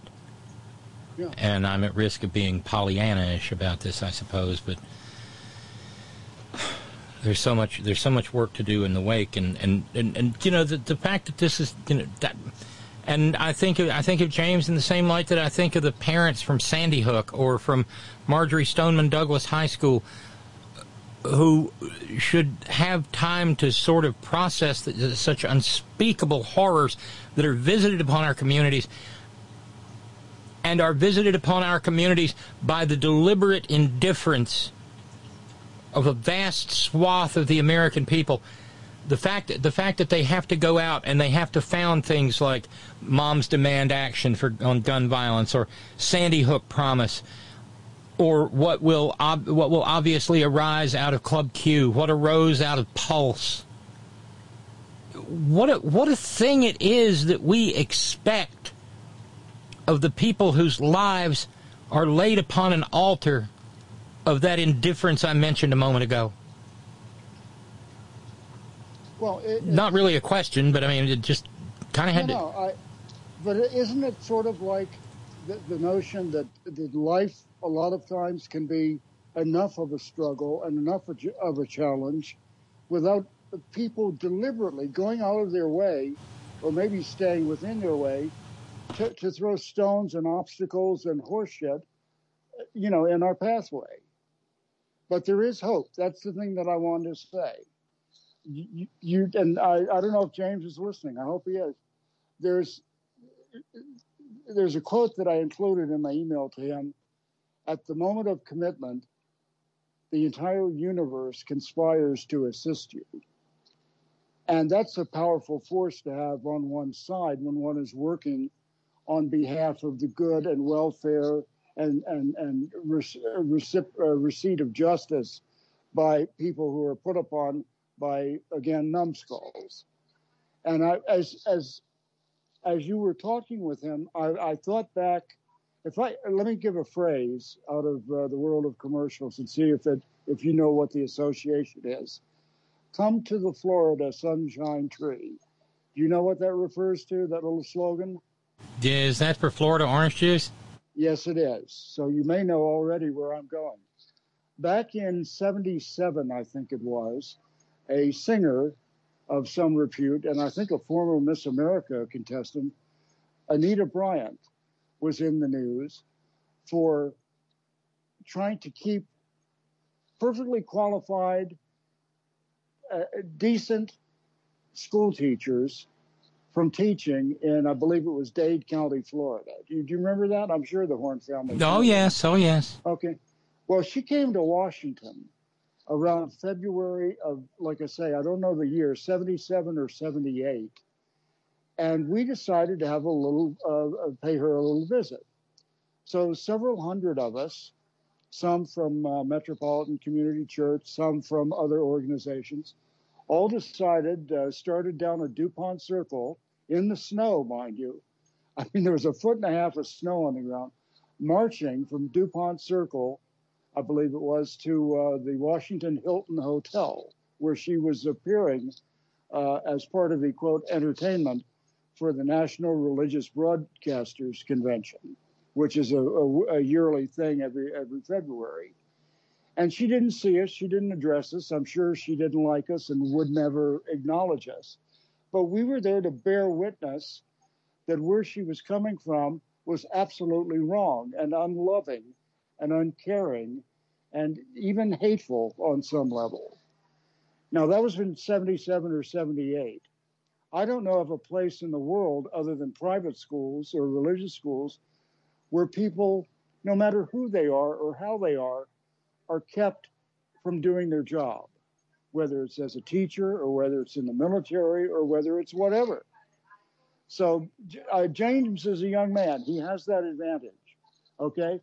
So he will live long enough to see the type of change that I'm talking about in that quote, where the universe conspires to assist you.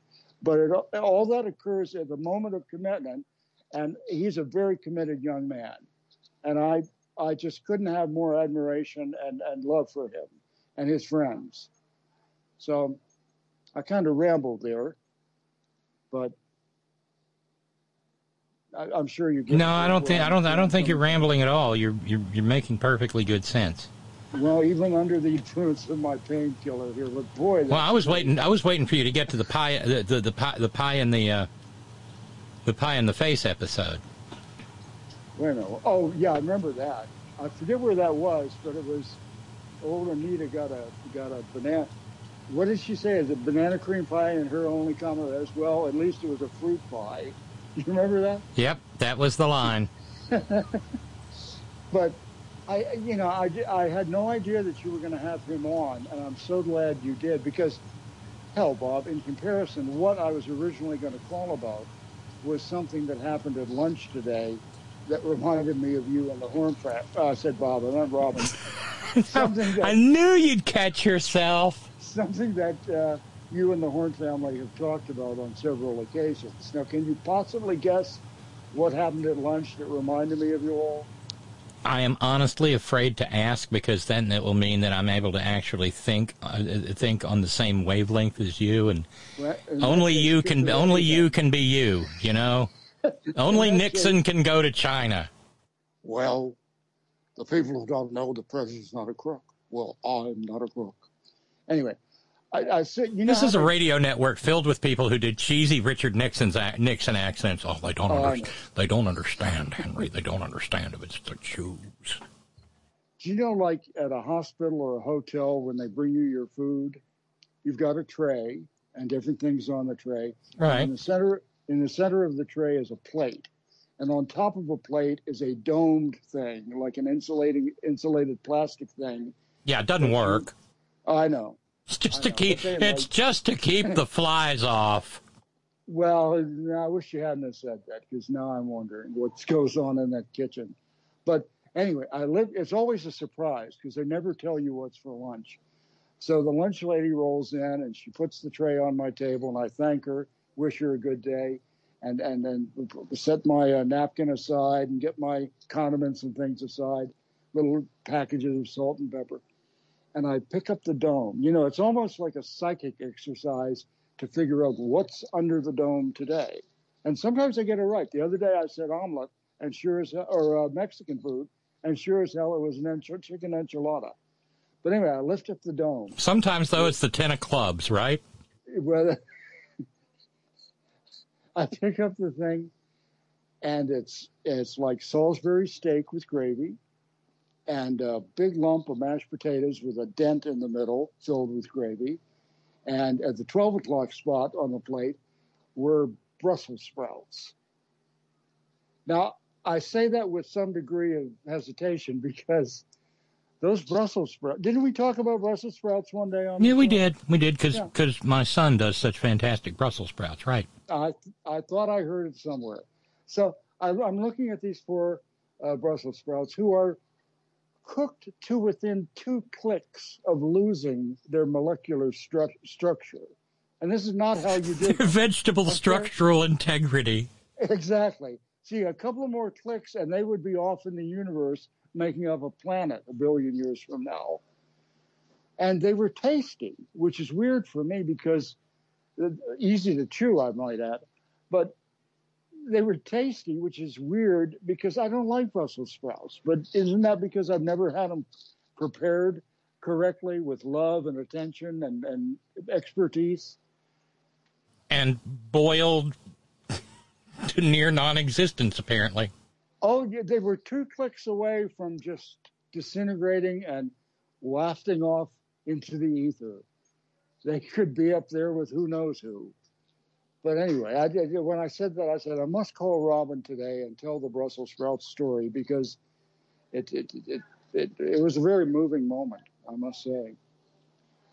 But anyway, I know yes, the day you made peace with Brussels sprouts. Yeah, it's like they were sweet. Are they supposed to be sweet? Well, if you were in a rehab facility in, say, I don't know, Busted Knuckle, Alabama, I would insist that they be sweet. Everything's sweet. The green beans are sweet. The Brussels sprouts are sweet. The potatoes are sweet. The cornbread's sweet. I don't know about San Diego, though. Well, I don't know either. But they were. I'm telling you, these poor things. I almost called the hospital chaplain to come say a few words and send them off to... I don't know if you can get here in time, but these Brussels sprouts need their last rites. Indeed. Now, I know that's quite a divergence. They are in extremis. Oh, they were beyond extremis. There was, what movie or thing was it where there was a little voice coming out of something that said, "Help me"? That's The Fly. Yeah. These poor things. I guess if I were quiet, I could listen very carefully and hear them say, "Help me." You could have mashed into them with the flat of your fork and picked them up that way. Indeed.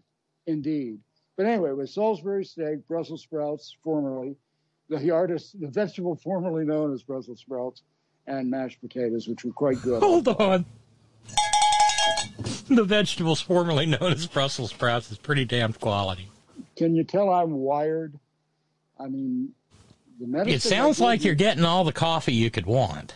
Well, no, it's not the coffee. Coffee doesn't hold a candle to oxycodone or whatever the hell this is. But it's taking care of the pain, I'll tell you that. And I did very well in physical therapy today. And, so today it wasn't orange cones or bean bags or... No, let's see. Today was standing up and squatting to the point where my butt nearly touches the surface of the thing that I had been sitting on 10 times or 15 times. And we had the stick with the 5-pound stick that is got a piece of lead or something in it, maybe old Brussels sprouts crammed in there, where you start it with both hands on the stick on your knees, and you've got to lift it and then turn to the left and then turn to the right and then go up. And how this is going to help my leg, I don't know. At any point in time, were the words hokey pokey invoked? No, but I did say when I saw that stick, because this is not my first encounter with a stick in physical therapy. When I saw the stick, you come in there and then they put all the gear that they're going to be using on you. I said, there's the stick you're going to be beating me with later on down the line. And the lady laughed and thought that was just a cute thing to say. But anyway, I don't mean to ramble here, but when you're under the influence of this stuff, anything, and how is this unusual compared to me usually? So there's that. But anyway, I just send that email to James and it's heartfelt. Oh, I certainly will. I'll pass. Actually, what I'll do is I'll forward it to Lady B, and Lady B can give it to James. Okay. All right. And I should have put in the heading, not from a Nigerian prince who needs help getting money from there to here. But, yeah, I think we'll probably take that as read. But, I still can't get over just what a small world it is. Having seen him on the I think it was on Lawrence O'Donnell, he played the entire 5 minutes, and hearing him on the horn, he was a good guest. Well, I thought so too, and it's nice and understand, and this may be even be pre-you, Scott. I used to do a lot of guests. But the guests that I would have were transactional in nature. Yeah. I prefer conversations that are non-transactional. Where you mean they had something to plug? Or? Yeah. They had a book to hustle or a website and I'm always happy to help and everything, but nobody's kidding themselves. You wouldn't be on here. Once upon a time, I asked Tony Bourdain to come on, and he was like, "Yeah, sure, man." And he didn't have a book to hustle. He was just that kind of guy. And from time to time, I do reach out to people, and when it's non-transactional, it feels like there's a greater degree of integrity to the conversation, if that makes any sense. And in many ways, one of the things that I have tried to accomplish here over the years is the idea of, some people might say that, like, other people who call the program are quote-unquote regulars. And that's not an insult. I'm an extra large. But, yes, I get what you mean. But the way I always visualized it, well, it's radio, Robin. The way I always approached it was that, when we have these long-form conversations, and they're available to anybody who wants them, okay? It's not, and people will say, well, can I call in? Hell, I give out the phone number and the Skype address every freaking night. And if you want to call in, call in. Yes, definitely. And so consequently, you, Tracy, Lady B, Paul from Parts Unknown, and so Todd, and so many people who make this program special. But it's not about being a regular or being or whether one is a guest. It is about being part of the community. It's about engaging in earnest, sincere, and occasionally, at least in your case, insane dialogue. Yes, indeed. I was wondering what word you would come up with to describe my dialogue. Well, I saw the picture. I saw the picture of you with the sausage link, and only, and I'm sitting there going, well, only Scott. Well, and I called when I got to the end, and then I called the nurse for a light. Oh, he's doing it again. Well, the listeners who never call in or seldom call in need to know that really there's nothing to be afraid of. It's like a party, like a conversational party. And you bring how sometimes people bring spinach dip, and sometimes they bring nachos. And sometimes I love the spinach dip, and the best spinach dip is the spinach dip where somebody has taken the extra step of folding in some chopped water chestnuts. Oh yes. Oh my goodness. Yes, there's something about the crunch and the tang of the dressing and the spinach itself. Good, fresh, honest to God spinach. Not this canned stuff. You've got to do the fresh deal, as I recall. I've made it for a while, but. Oh yeah, it's like Todd and me talking about putting the blazing hot fish fillet on the bed of spinach and what that.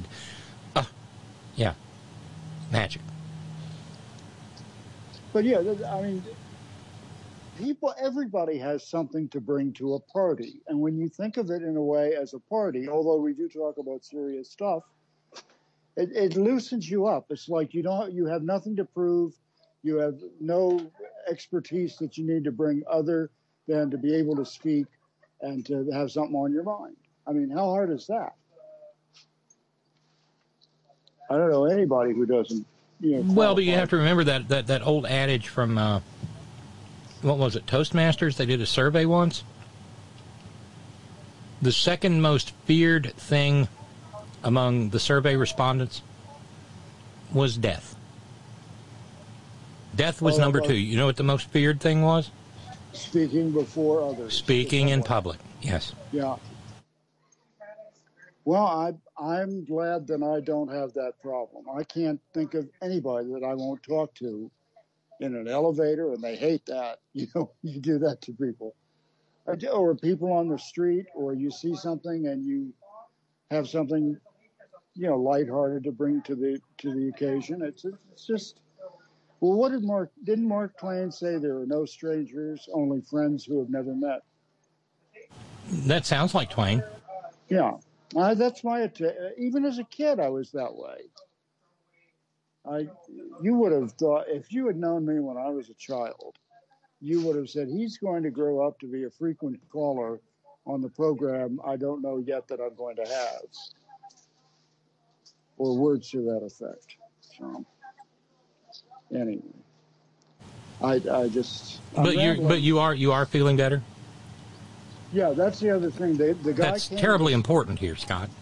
Oh yeah, I am feeling today. I think I have felt the best that I've felt since I took the fall and was injured. But the guy this morning brought me compression socks.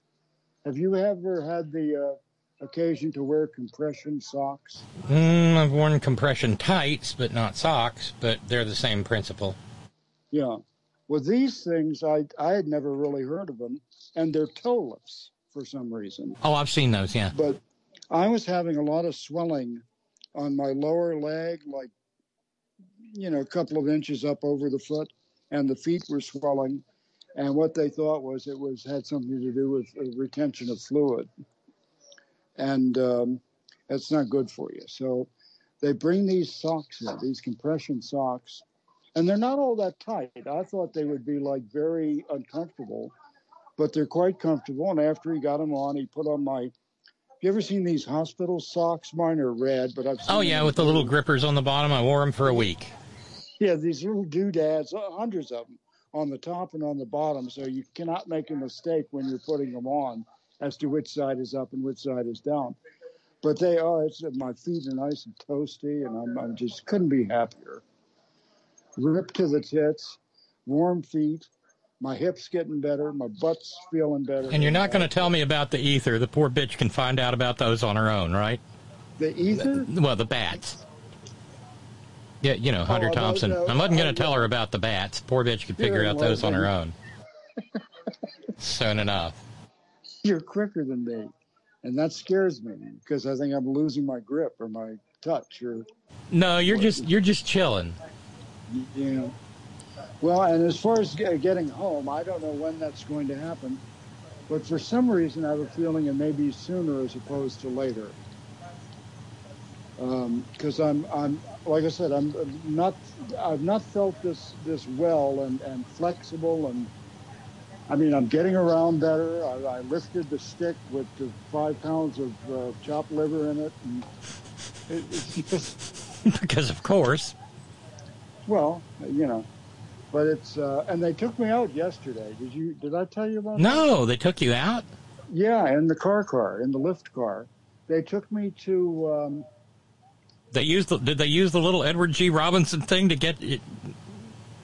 No, I don't get the reference. Okay, Art Linkletter. Never mind. I'm sorry. That's okay. That's okay. We were talking about that a couple of weeks ago. Where the hell did they take me? Oh, I know. They took me to a doctor to get refills on all of my scripts. So I've got like 4 scripts. I get a 90-day supply of each with probably 5 or 6 refills. So I'm set for, the near foreseeable future. Wowzer.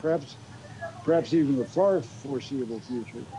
But then after that, I get down there for that. Oh, she also wanted to do a referral to a neurologist to see what they could do about the nerve situation that's causing the pain on the left side of my upper leg, thigh, and buttock on the left side. Let me ask. I mean, I'm not a doctor and I don't play one on the radio, but, they've done the CT, they've done the MRI, I guess.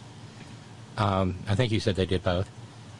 Yeah. Did they check to make sure your circulation's A-OK, down the femoral arteries? Where's that artery? Those are the main arteries that run down your legs. Okay. No, is that something I should ask the doctor about? I'm just going by. No, I mean, not a doctor, but my father had horrible pain in his legs, especially upon exertion.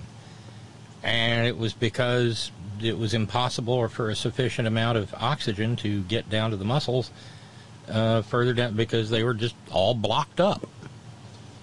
And that can cause profound pain. Is that F-E-M-O-R-A-L? Femoral? Yeah, F-E-M-O-R-A-L. Okay. Well, I'll ask when the doctor comes around this evening or tomorrow. I will remember to ask about that. I mean, it's worth a look. Well, hey, listen. When you're in a situation, when you're in a healthcare facility, you want them to cover all bases, or at least I do. I don't. You don't want to. Yeah, you don't want to get home and turn around and come back. Hey, we forgot to do this. No. And the thing is, this is, in the grand scheme of things, medically speaking, this is a rather small thing compared to something that is truly devastating in terms of disease or illness or malady or whatever. So on some level, I feel really fortunate. Could have been way more serious. I mean, it was a little more serious because of my stupidity and pig-headedness and endless optimism.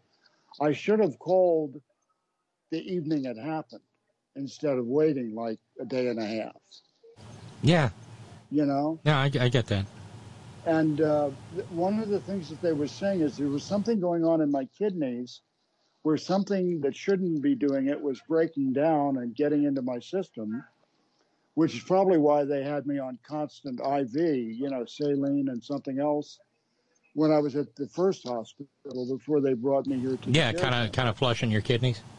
But yeah, according to the report from the doctor, that cleared itself right up. No thanks to me initially, you know. But let's see, something else I wanted to ask you about. I can't remember. Well, you did. I wanted you to know you got a note from Christopher in Oregon. Under Scott's dome, listening to Scott describing what's under the dome brings about vivid flashbacks of racist Mel Gibson and Tina Turner in Mad Max Beyond Thunderdome. We don't need another Brussels sprout. We don't need to know what's in the Jell-O. Yeah. I never saw Thunderdome. Thunderdome, was it? Yes, Beyond Thunderdome. Oh, Beyond. Certainly there was a Thunderdome, right? No, I don't think.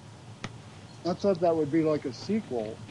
Because you got maybe it is. I mean, I could be entirely wrong. It's been a long time since I revisited the Mel Gibson oeuvre.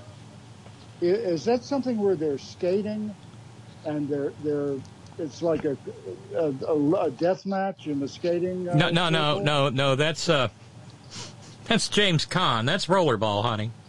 Rollerball. Well, geez, where in the hell am I getting that? Thunderdome. Well, there was it was like a big steel cage death match. And who was in this?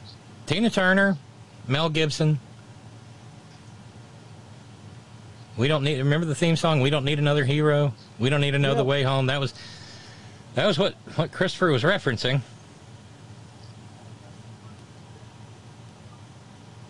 So without knowing it, I had a little Thunderdome going on my plate at lunchtime today. With those poor bedraggled Brussels sprouts. Oh, I'm telling you, they were reminiscent of Brussels sprouts. They were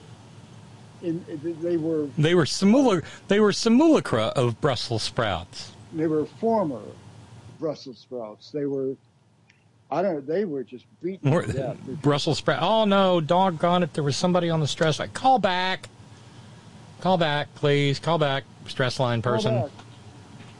Because really at this point, I don't have much to say other than jotting down titles of movies that I've never seen. This is National Public Radio. Welcome to Brussels Sprout Talk. Yes, Sprout Talk. Hello, you're on Sprout Talk. But anyway, you ever seen them grow? I grew Brussels sprouts one year, and I was like, where's the damn Brussels sprouts? And then I finally looked underneath the stalk, and it's like, there's all these Brussels sprouts. I'm like, son of a bitch, they hide. So they're covered by the leaf? Yeah. And underneath, they're just all over the place. And so, yay me. They know enough to get out of the heat. Now, I'd never grown them before. Are they related to cabbage in any way? They are. They're in the same family as cabbage and broccoli and cauliflower. Yeah. And they grow above ground. Yeah.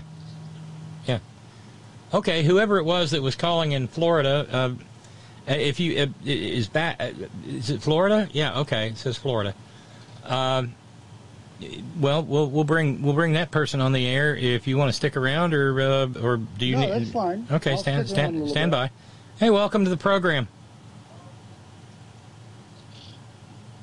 Scary. What's up, Scott?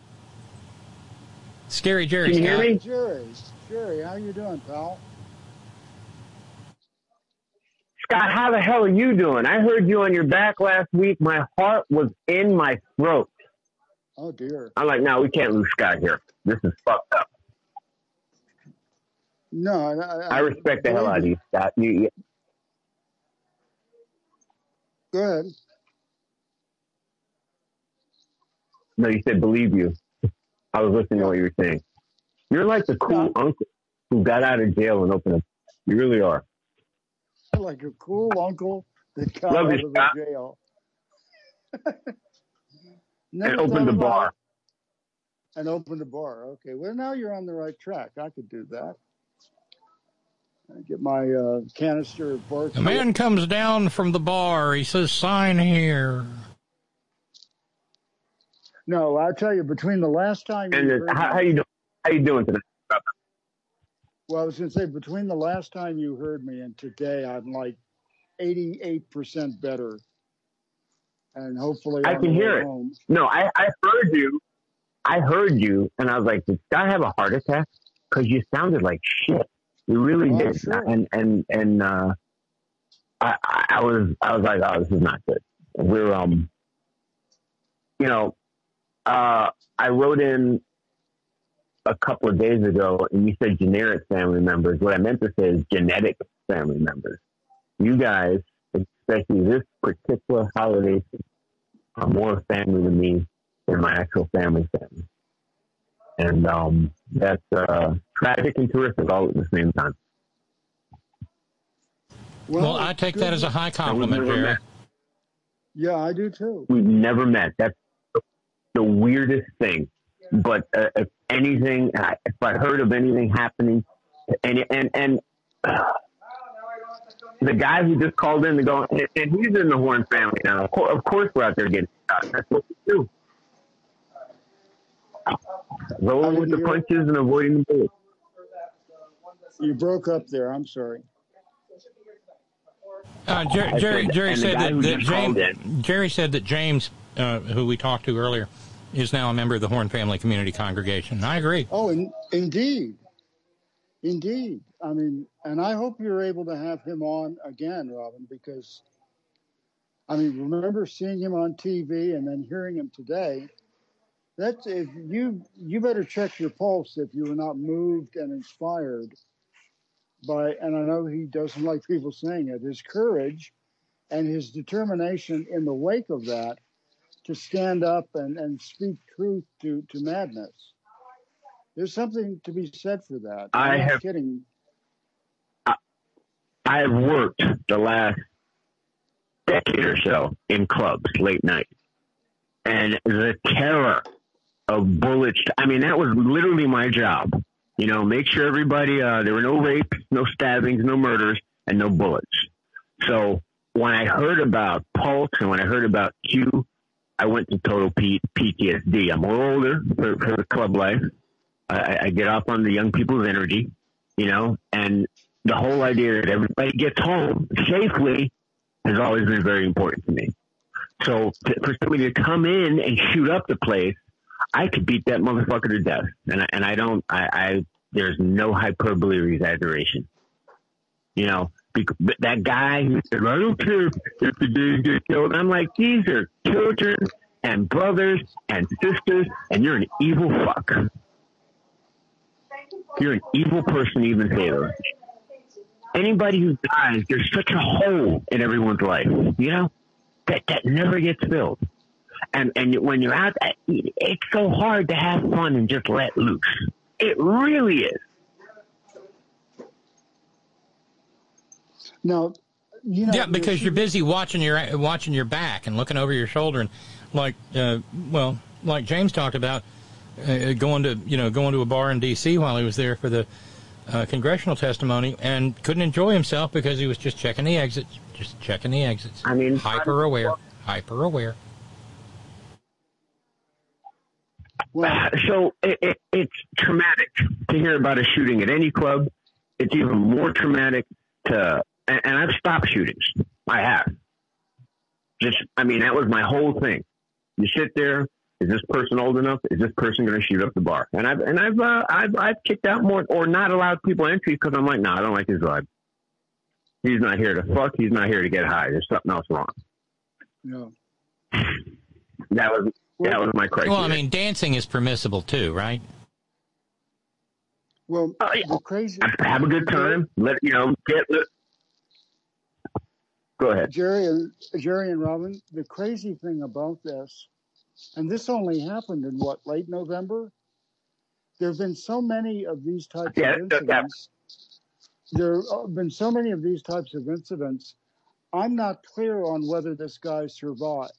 I remember they took him down and beat him the bartender or somebody. Oh, he's alive. No, Richard Fierro, a retired Army major, took him down, and then a trans woman came along and helped him, and beat him black and blue and stomped the hell out of him with her pumps. Okay, well, see, this is the madness and the ironic thing about it. There's been so many of these types of incidents when you can't keep it straight, the locations and the disposition of the people that were there to cause trouble. Well, and it's about to get more confusing because we've got another one. A woman with a gun has barricaded herself inside the Martin Luther King Jr. Library on the campus of San Jose State University. And the university is presently, as of last I checked, in lockdown. The police chief there at the university says that no one has been shot or injured. Jesus, I hate this prepositional phrase, as of yet. Yeah. Well, that's telling. I mean, the fact she didn't hit anybody. She's going to kill herself.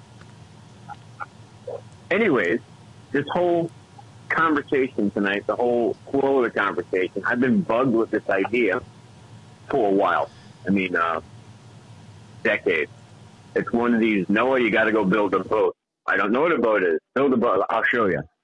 I've been thinking about opening well, let me shorten it.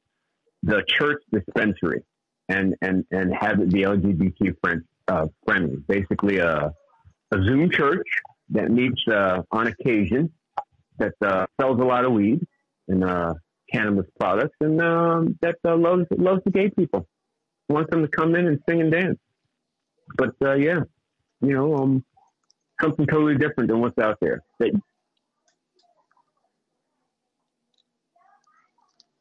Would it be like a sacramental tax exempt? Thing, yeah. And it's all tax free.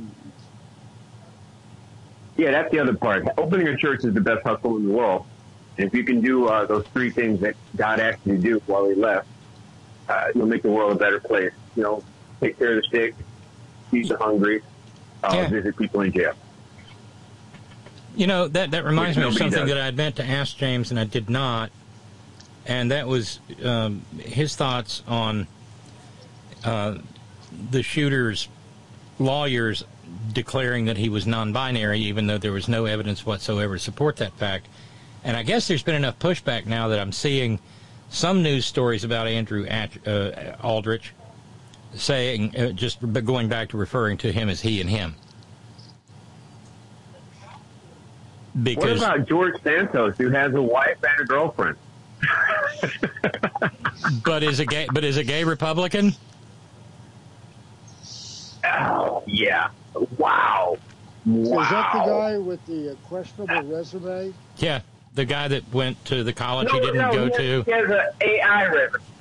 He has an artificial intelligence resume.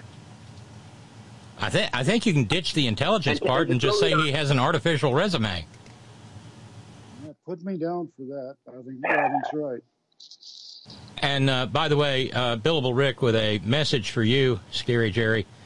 To paraphrase Mark Twain, reports of Scotty's early demise are greatly exaggerated. Yeah. Scotty sounds great. Keep up the recovery, brother, says Billable Rick. And by the way, Lady V has recommended a cowbell for Christopher in Oregon for the reference to the theme song Thunderdome. We don't need another hero. Tina belted that one out. Yes, she did. Great song, says Lady B, and cowbell awarded.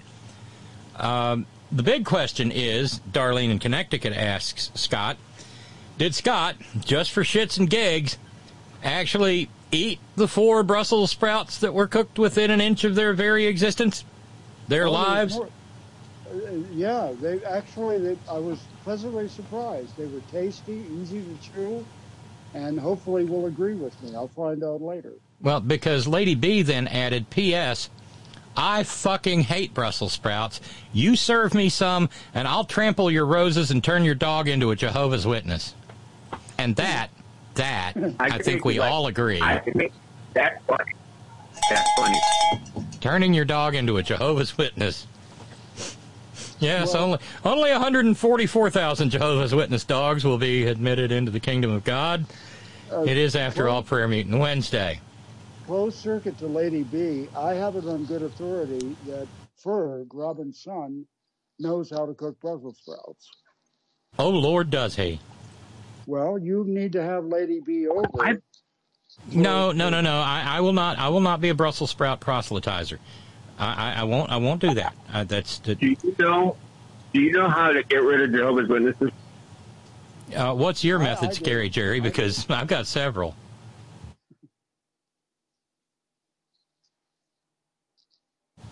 Jerry? Just saying. What's your get rid of the Jehovah's Witnesses method? Become a Seventh-day Adventurer. Oh my, that might do it. You know, our funniest Jehovah's Witness story is the fact that for several years, a few years ago, the Jehovah's Witnesses took a shine to Annette because she's just nice to everybody, even Jehovah's Witnesses. And eventually, they'd show up every freaking weekend. And after a while, we'd see him pulling into the driveway, and Annette would run and barricade herself in the bathroom. And this became known as Annette going into the witness protection program. Wow! Which I thought was hilarious. I mean, this is a million years ago now, but. Here's the kids were little, and you'd hear this precious little voice. Is Mama going into the witness protection program today? Yes, baby, Mama is. My no-fail approach when it comes to that dreaded knock on the door by the JWs. I open the door, I smile, nod politely, and they start out with their watchtower speech or whatever the hell it is, and I say, well, I'd love to talk to you, but I'm on the way to give blood. And they go screaming down the path. Yeah, that's the other one. That's the other thing I have them jump out of the window, which is crazy. But if you go to Jehovah's Witnesses, okay, it's not, because they'll take you to a specific verse. Mine is very biblically vibe. I go, the Bible says to not eat meat. Why do you still eat flesh? Sit there and babble. I go, flesh has meat, not eat blood. That's the specific verse that they call their Yeah, and of course, I have been known from time to tell them that I would love to talk to them, but in fact that I've got everything set up at the altar for my Black Mass, and I need to get back to it. And could they come back another day? And we're fine. I'm a practicing Roman Catholic. Works real well. I'm a witch. They're very picky about the people that they want to recruit into their cult. Yeah, invite them in. Have them help you light. It's a cult. Candles. It's not. It's a cult up there with Scientology. I mean, my last baby mama was wow. All right, pull up a chair. We're gonna get in deep here. When I met her, she was a stripper who was also a Jehovah's Witness. Story for days. Did you know, Jerry? Did you know that there is a song out there? There is a song out there that addresses exactly that topic. Of course there is, because this is the horn. It's called Joni the Jehovah's Witness Stripper. Are you kidding me? No, yeah. I'm not kidding. You want? Okay, you've called me on it. I got it. Okay. No, I'd never encountered that in my long years on the planet playing music. No, I'm probably about to have it. Joanie. Yep. Hello. There it is. Hold on. Paul Thorne. Yeah. Can you hear me? Paul Thorne. You're gonna love this. Stand by.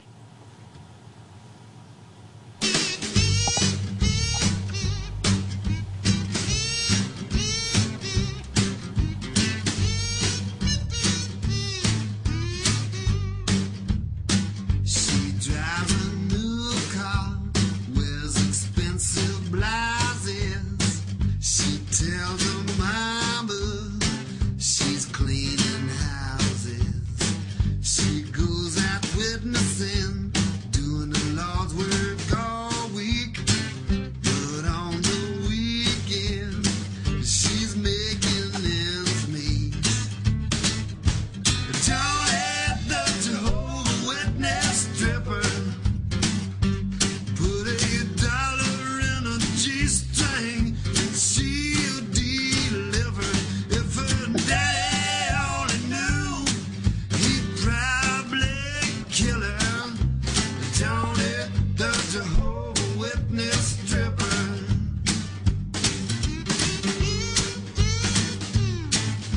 It's the kazoo that makes it art. I was going to say that. Oh, yeah. Oh, yeah. Daddy walked in. He didn't recognize his daughter dancing. She wore a blonde wig. He had sunglasses. When she got naked, he started clapping. Johnny, the Jehovah Witness stripper, put $1 in a G-string and she'll deliver. If her daddy only knew, he'd probably kill her. Johnny, the Jehovah Witness stripper. You get the idea. But yes. Well, I am properly chastened from my Who's the artist? skepticism. Oh, chastened? I was hoping you'd be entertained. Are you not entertained? Of course I was. How can you not be? I mean, come on. Robin, who's the artist? Paul Thorne. Paul Thorne. Yeah. Robin, I want you to put on your historian cap here, Rick. And I got to give a boost, cowbell to I don't know if it was last night or the night before, to Todd for I'm in America and it's good, but I'm glad for the hood. That I busted out laughing in public and had people looking at me like, what was that about? It's always fun when I get those little moments where random innocent strangers are watching someone lose their mind laughing about something that's happened on the program. God knows it's happened more times than I can count to Matt in San Francisco. Matt's gotten looks at the gym. Matt's gotten looks at work. Matt's gotten looks on Castro in San Francisco. I mean, I remember these things. I pay attention because these are the things that matter. That was a T-shirt. Okay. Here's the other thing now. A couple of things. First of all, because everybody's on this whole religious freedom kick, I'm planning on coming out of the closet and says, my God says I can smoke weed at least occasionally. It's just better for everything. So if your religious freedom says you have to say the N-word or torture gay people, then we're in here dealing with the hemp. That's the first thing. The second thing is, historically speaking, they just found a Jewish temple somewhere, thousands of years old. Where'd you go, Jerry? We sometimes have connectivity problems with Scary Jerry. Yeah, let me try something else. I'll call back in a minute. No, you're solid now. You're solid. You're solid. You're solid. Is that what that is? Yeah. Did you hear what I said? I mean, historically, they found cannabis in a Jewish temple. So that means via the IRS code that there's some canon, okay? And the whole religious freedom kick that we're on. And this is also due to the Senate down cannabis banking yet again. So what I'm doing, or what I'm thinking of doing, is really fucking dangerous because it breaks up the bottleneck. The last people to try this all went to jail. So I was going, the best way to do this is not have a church, do it by Zoom and app. Does that make any sense? Some. But the voice in my head, who I choose to call God, has bugged me about this for the last 20 years, to be honest. And notice he didn't say go shoot up people. He said, sell weed and take care of old people, which is weird. But that's me. And invite the gay people to come in and sit up front and sing and help decorate. Which on this show doesn't sound that crazy, but out in the big world with pastors driving Rolls Royces, it sounds like heresy. To be an actual church instead of a business. I don't know. Not terrible. Hey, listen, we are running out of program, so I'm going to go ahead and disconnect if that's okay, because I got a couple of things I got to hit before we go. But, Scott, you just keep getting well. And, Scary Jerry, you keep getting well, too. That'd be just great if you do that. The funny thing about this is I'm kind of mad at Scott because he went and got the health care I should have got. He's got CT scans and MRIs, and all I did was get injected with the wrong medication 3 times. It fucking devastated to me. I just came out of it like this week, where I was like verbal again, if that makes any sense. Well, you know how the song goes. So they loaded up the truck and they moved to Beverly Hills, that is, swimming pools, movie stars. I was going to say, California's probably got a better deal going for taking care of the people who live there than Florida. Nothing against Florida, but no, Florida's no place to live right now.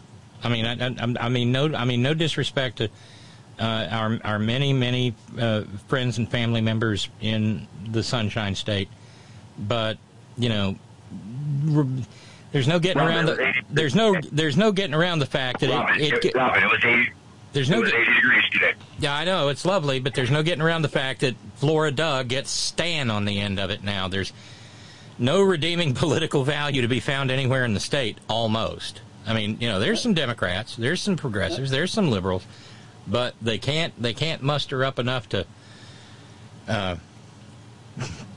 elect a governor.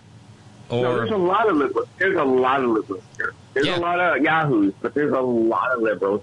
But we don't. We keep to ourselves. We don't want to get any fights or gun matches because there's a lot of guns. We've got a lot of guns. Definitely a lot of guns. And we just keep it moving and stay to ourselves. But we got to speak out because it's not us. You know, being quiet is not helping. It's getting worse. No, that's what James was talking about. You may not want to, but you get forced into a position of being an advocate just because, and an activist just because because you're alive. But you guys take care, and I'm going to wrap things up here. Yeah, yeah, Scott.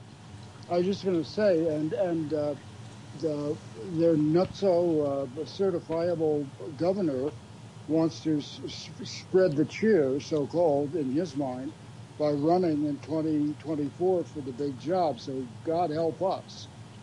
Well, I posited yesterday evening. I posited a nightmare scenario that I personally find horrifying, but you know, maybe others don't. Oh, but Scott, you did get a note. You got a note from Ron in Raleigh. Subject line: hospital food. When I was in hospital for cancer at mealtimes, I was presented with a menu, and I could call down to the kitchen and order my meals. So your hospital didn't offer a la carte meals? What kind of second-rate healthcare facility are you frequenting, Scott? Well, they will bring me snacks if I request them between meals, so it ain't all bad.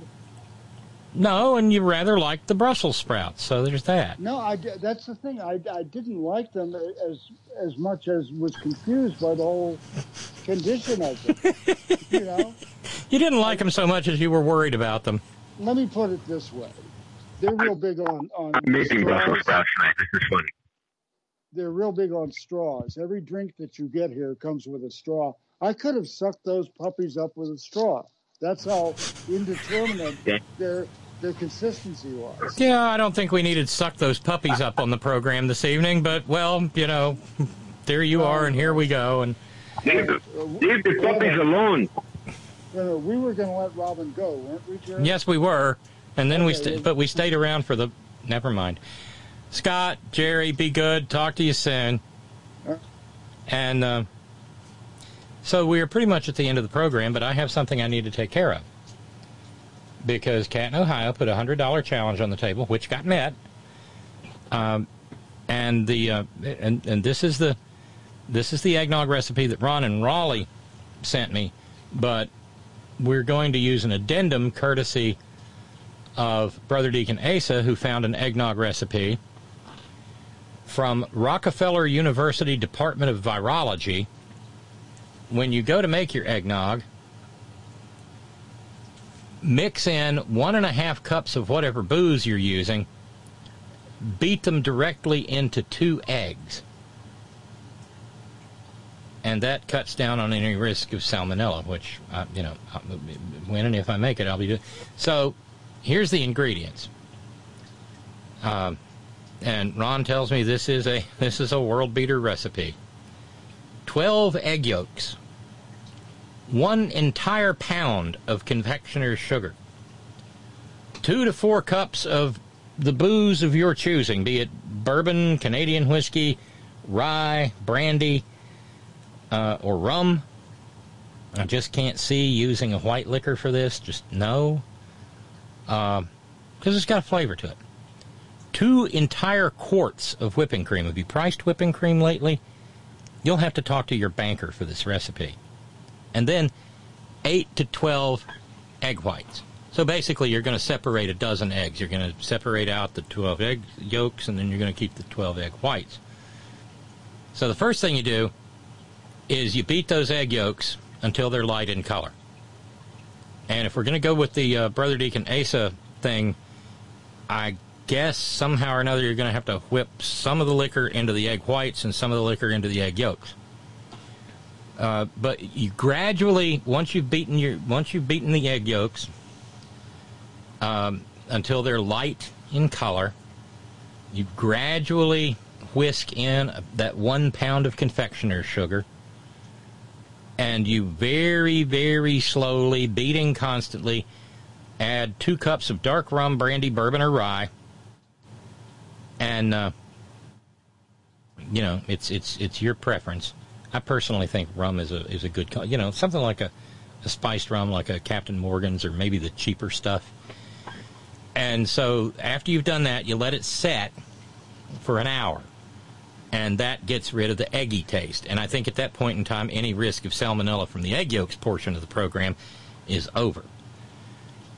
And then beating constantly, you add in 2 to 4 cups more of hooch, 2 quarts of whipping cream, and you refrigerate it for 3 hours. Then you beat the egg whites, at this point in time it's a dozen egg whites, until they're stiff but not dry. You don't want to make meringue. And you lightly fold the egg whites into the previous mix. The yolks, the booze, the confectioner's sugar. And you flavor with, use a really light hand on the cinnamon. Cinnamon can be overpowering, but unless you have an abiding distaste for it, nutmeg is the centerpiece for eggnog. And the recipe warns this is very rich, high cholesterol, high octane eggnog.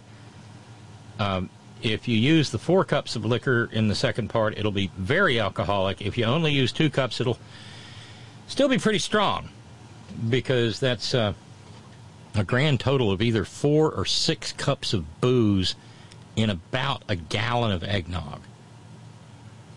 A gallon is 128 ounces. 6 cups of 80 proof booze. Yeah, well, that's somewhere around half of the entire recipe. So, exercise caution. Thank you, Kat. Thank you so much for that. And thanks, everybody. This has been a heck of a prayer meeting Wednesday. And I'm so thankful to our new friend, James Slaw, for joining in. James, thank you, really. I cannot thank you enough. Thanks to all of our PayPal and Patreon subscribers. Thank you to our a la carte contributors. Thank you so much for getting us down to only 390 to go. So tomorrow will be 690 as we go in a mad rush to actually pay the power bill. Yay. Thank you so much. Thanks to each and every one of you who share your precious finite time engaging in the program in whatever manner you so choose. Thanks to our all-volunteer staff. I don't know if anybody, well, let me check. Roger, thank you for popping in, and thank you, Steve, for popping in and moderating the chat room. Thanks to our news ninjas. Thank you, Brother Deacon Asa. Head on .live, brand new Fresh Malloy on the way, 9 p.m. Eastern Standard Time, 6 p.m. Pacific. The best place to listen to the first run of Malloy is, of course, Head on .live, because, among other things, no commercials. Thank you, John Fox in Australia. Thank you, Ben Birch, whiterosesociety.org. Thanks to the hardest working, bravest people I know, the folks at Coal River Mountain Watch, CRMW.net, 20-plus years at the forefront of the struggle for human rights and environmental justice in Appalachia, and a proud union shop. Please stay safe. Get your booster. Get your flu shot. Wipe down your surfaces. Help stop the spread of RSV. And, you know, there's a potential here with this Arctic blast on the way that more people are going to be inside and around each other. Wear your mask. Wash your hands. Don't touch your face. Use your hand sanitizer. Maintain your social distance. 15 to 20 feet, like Paul from Parts Unknown says. And for heaven's sakes, if somebody comes blathering down the street at you, talking, talking as how, we can't rent no place for our hate church because people don't want to rent, to avoid that homicidal maniac Christian preacher like the plague, because he is. And always, always, always, Gina, it's all for you. Later.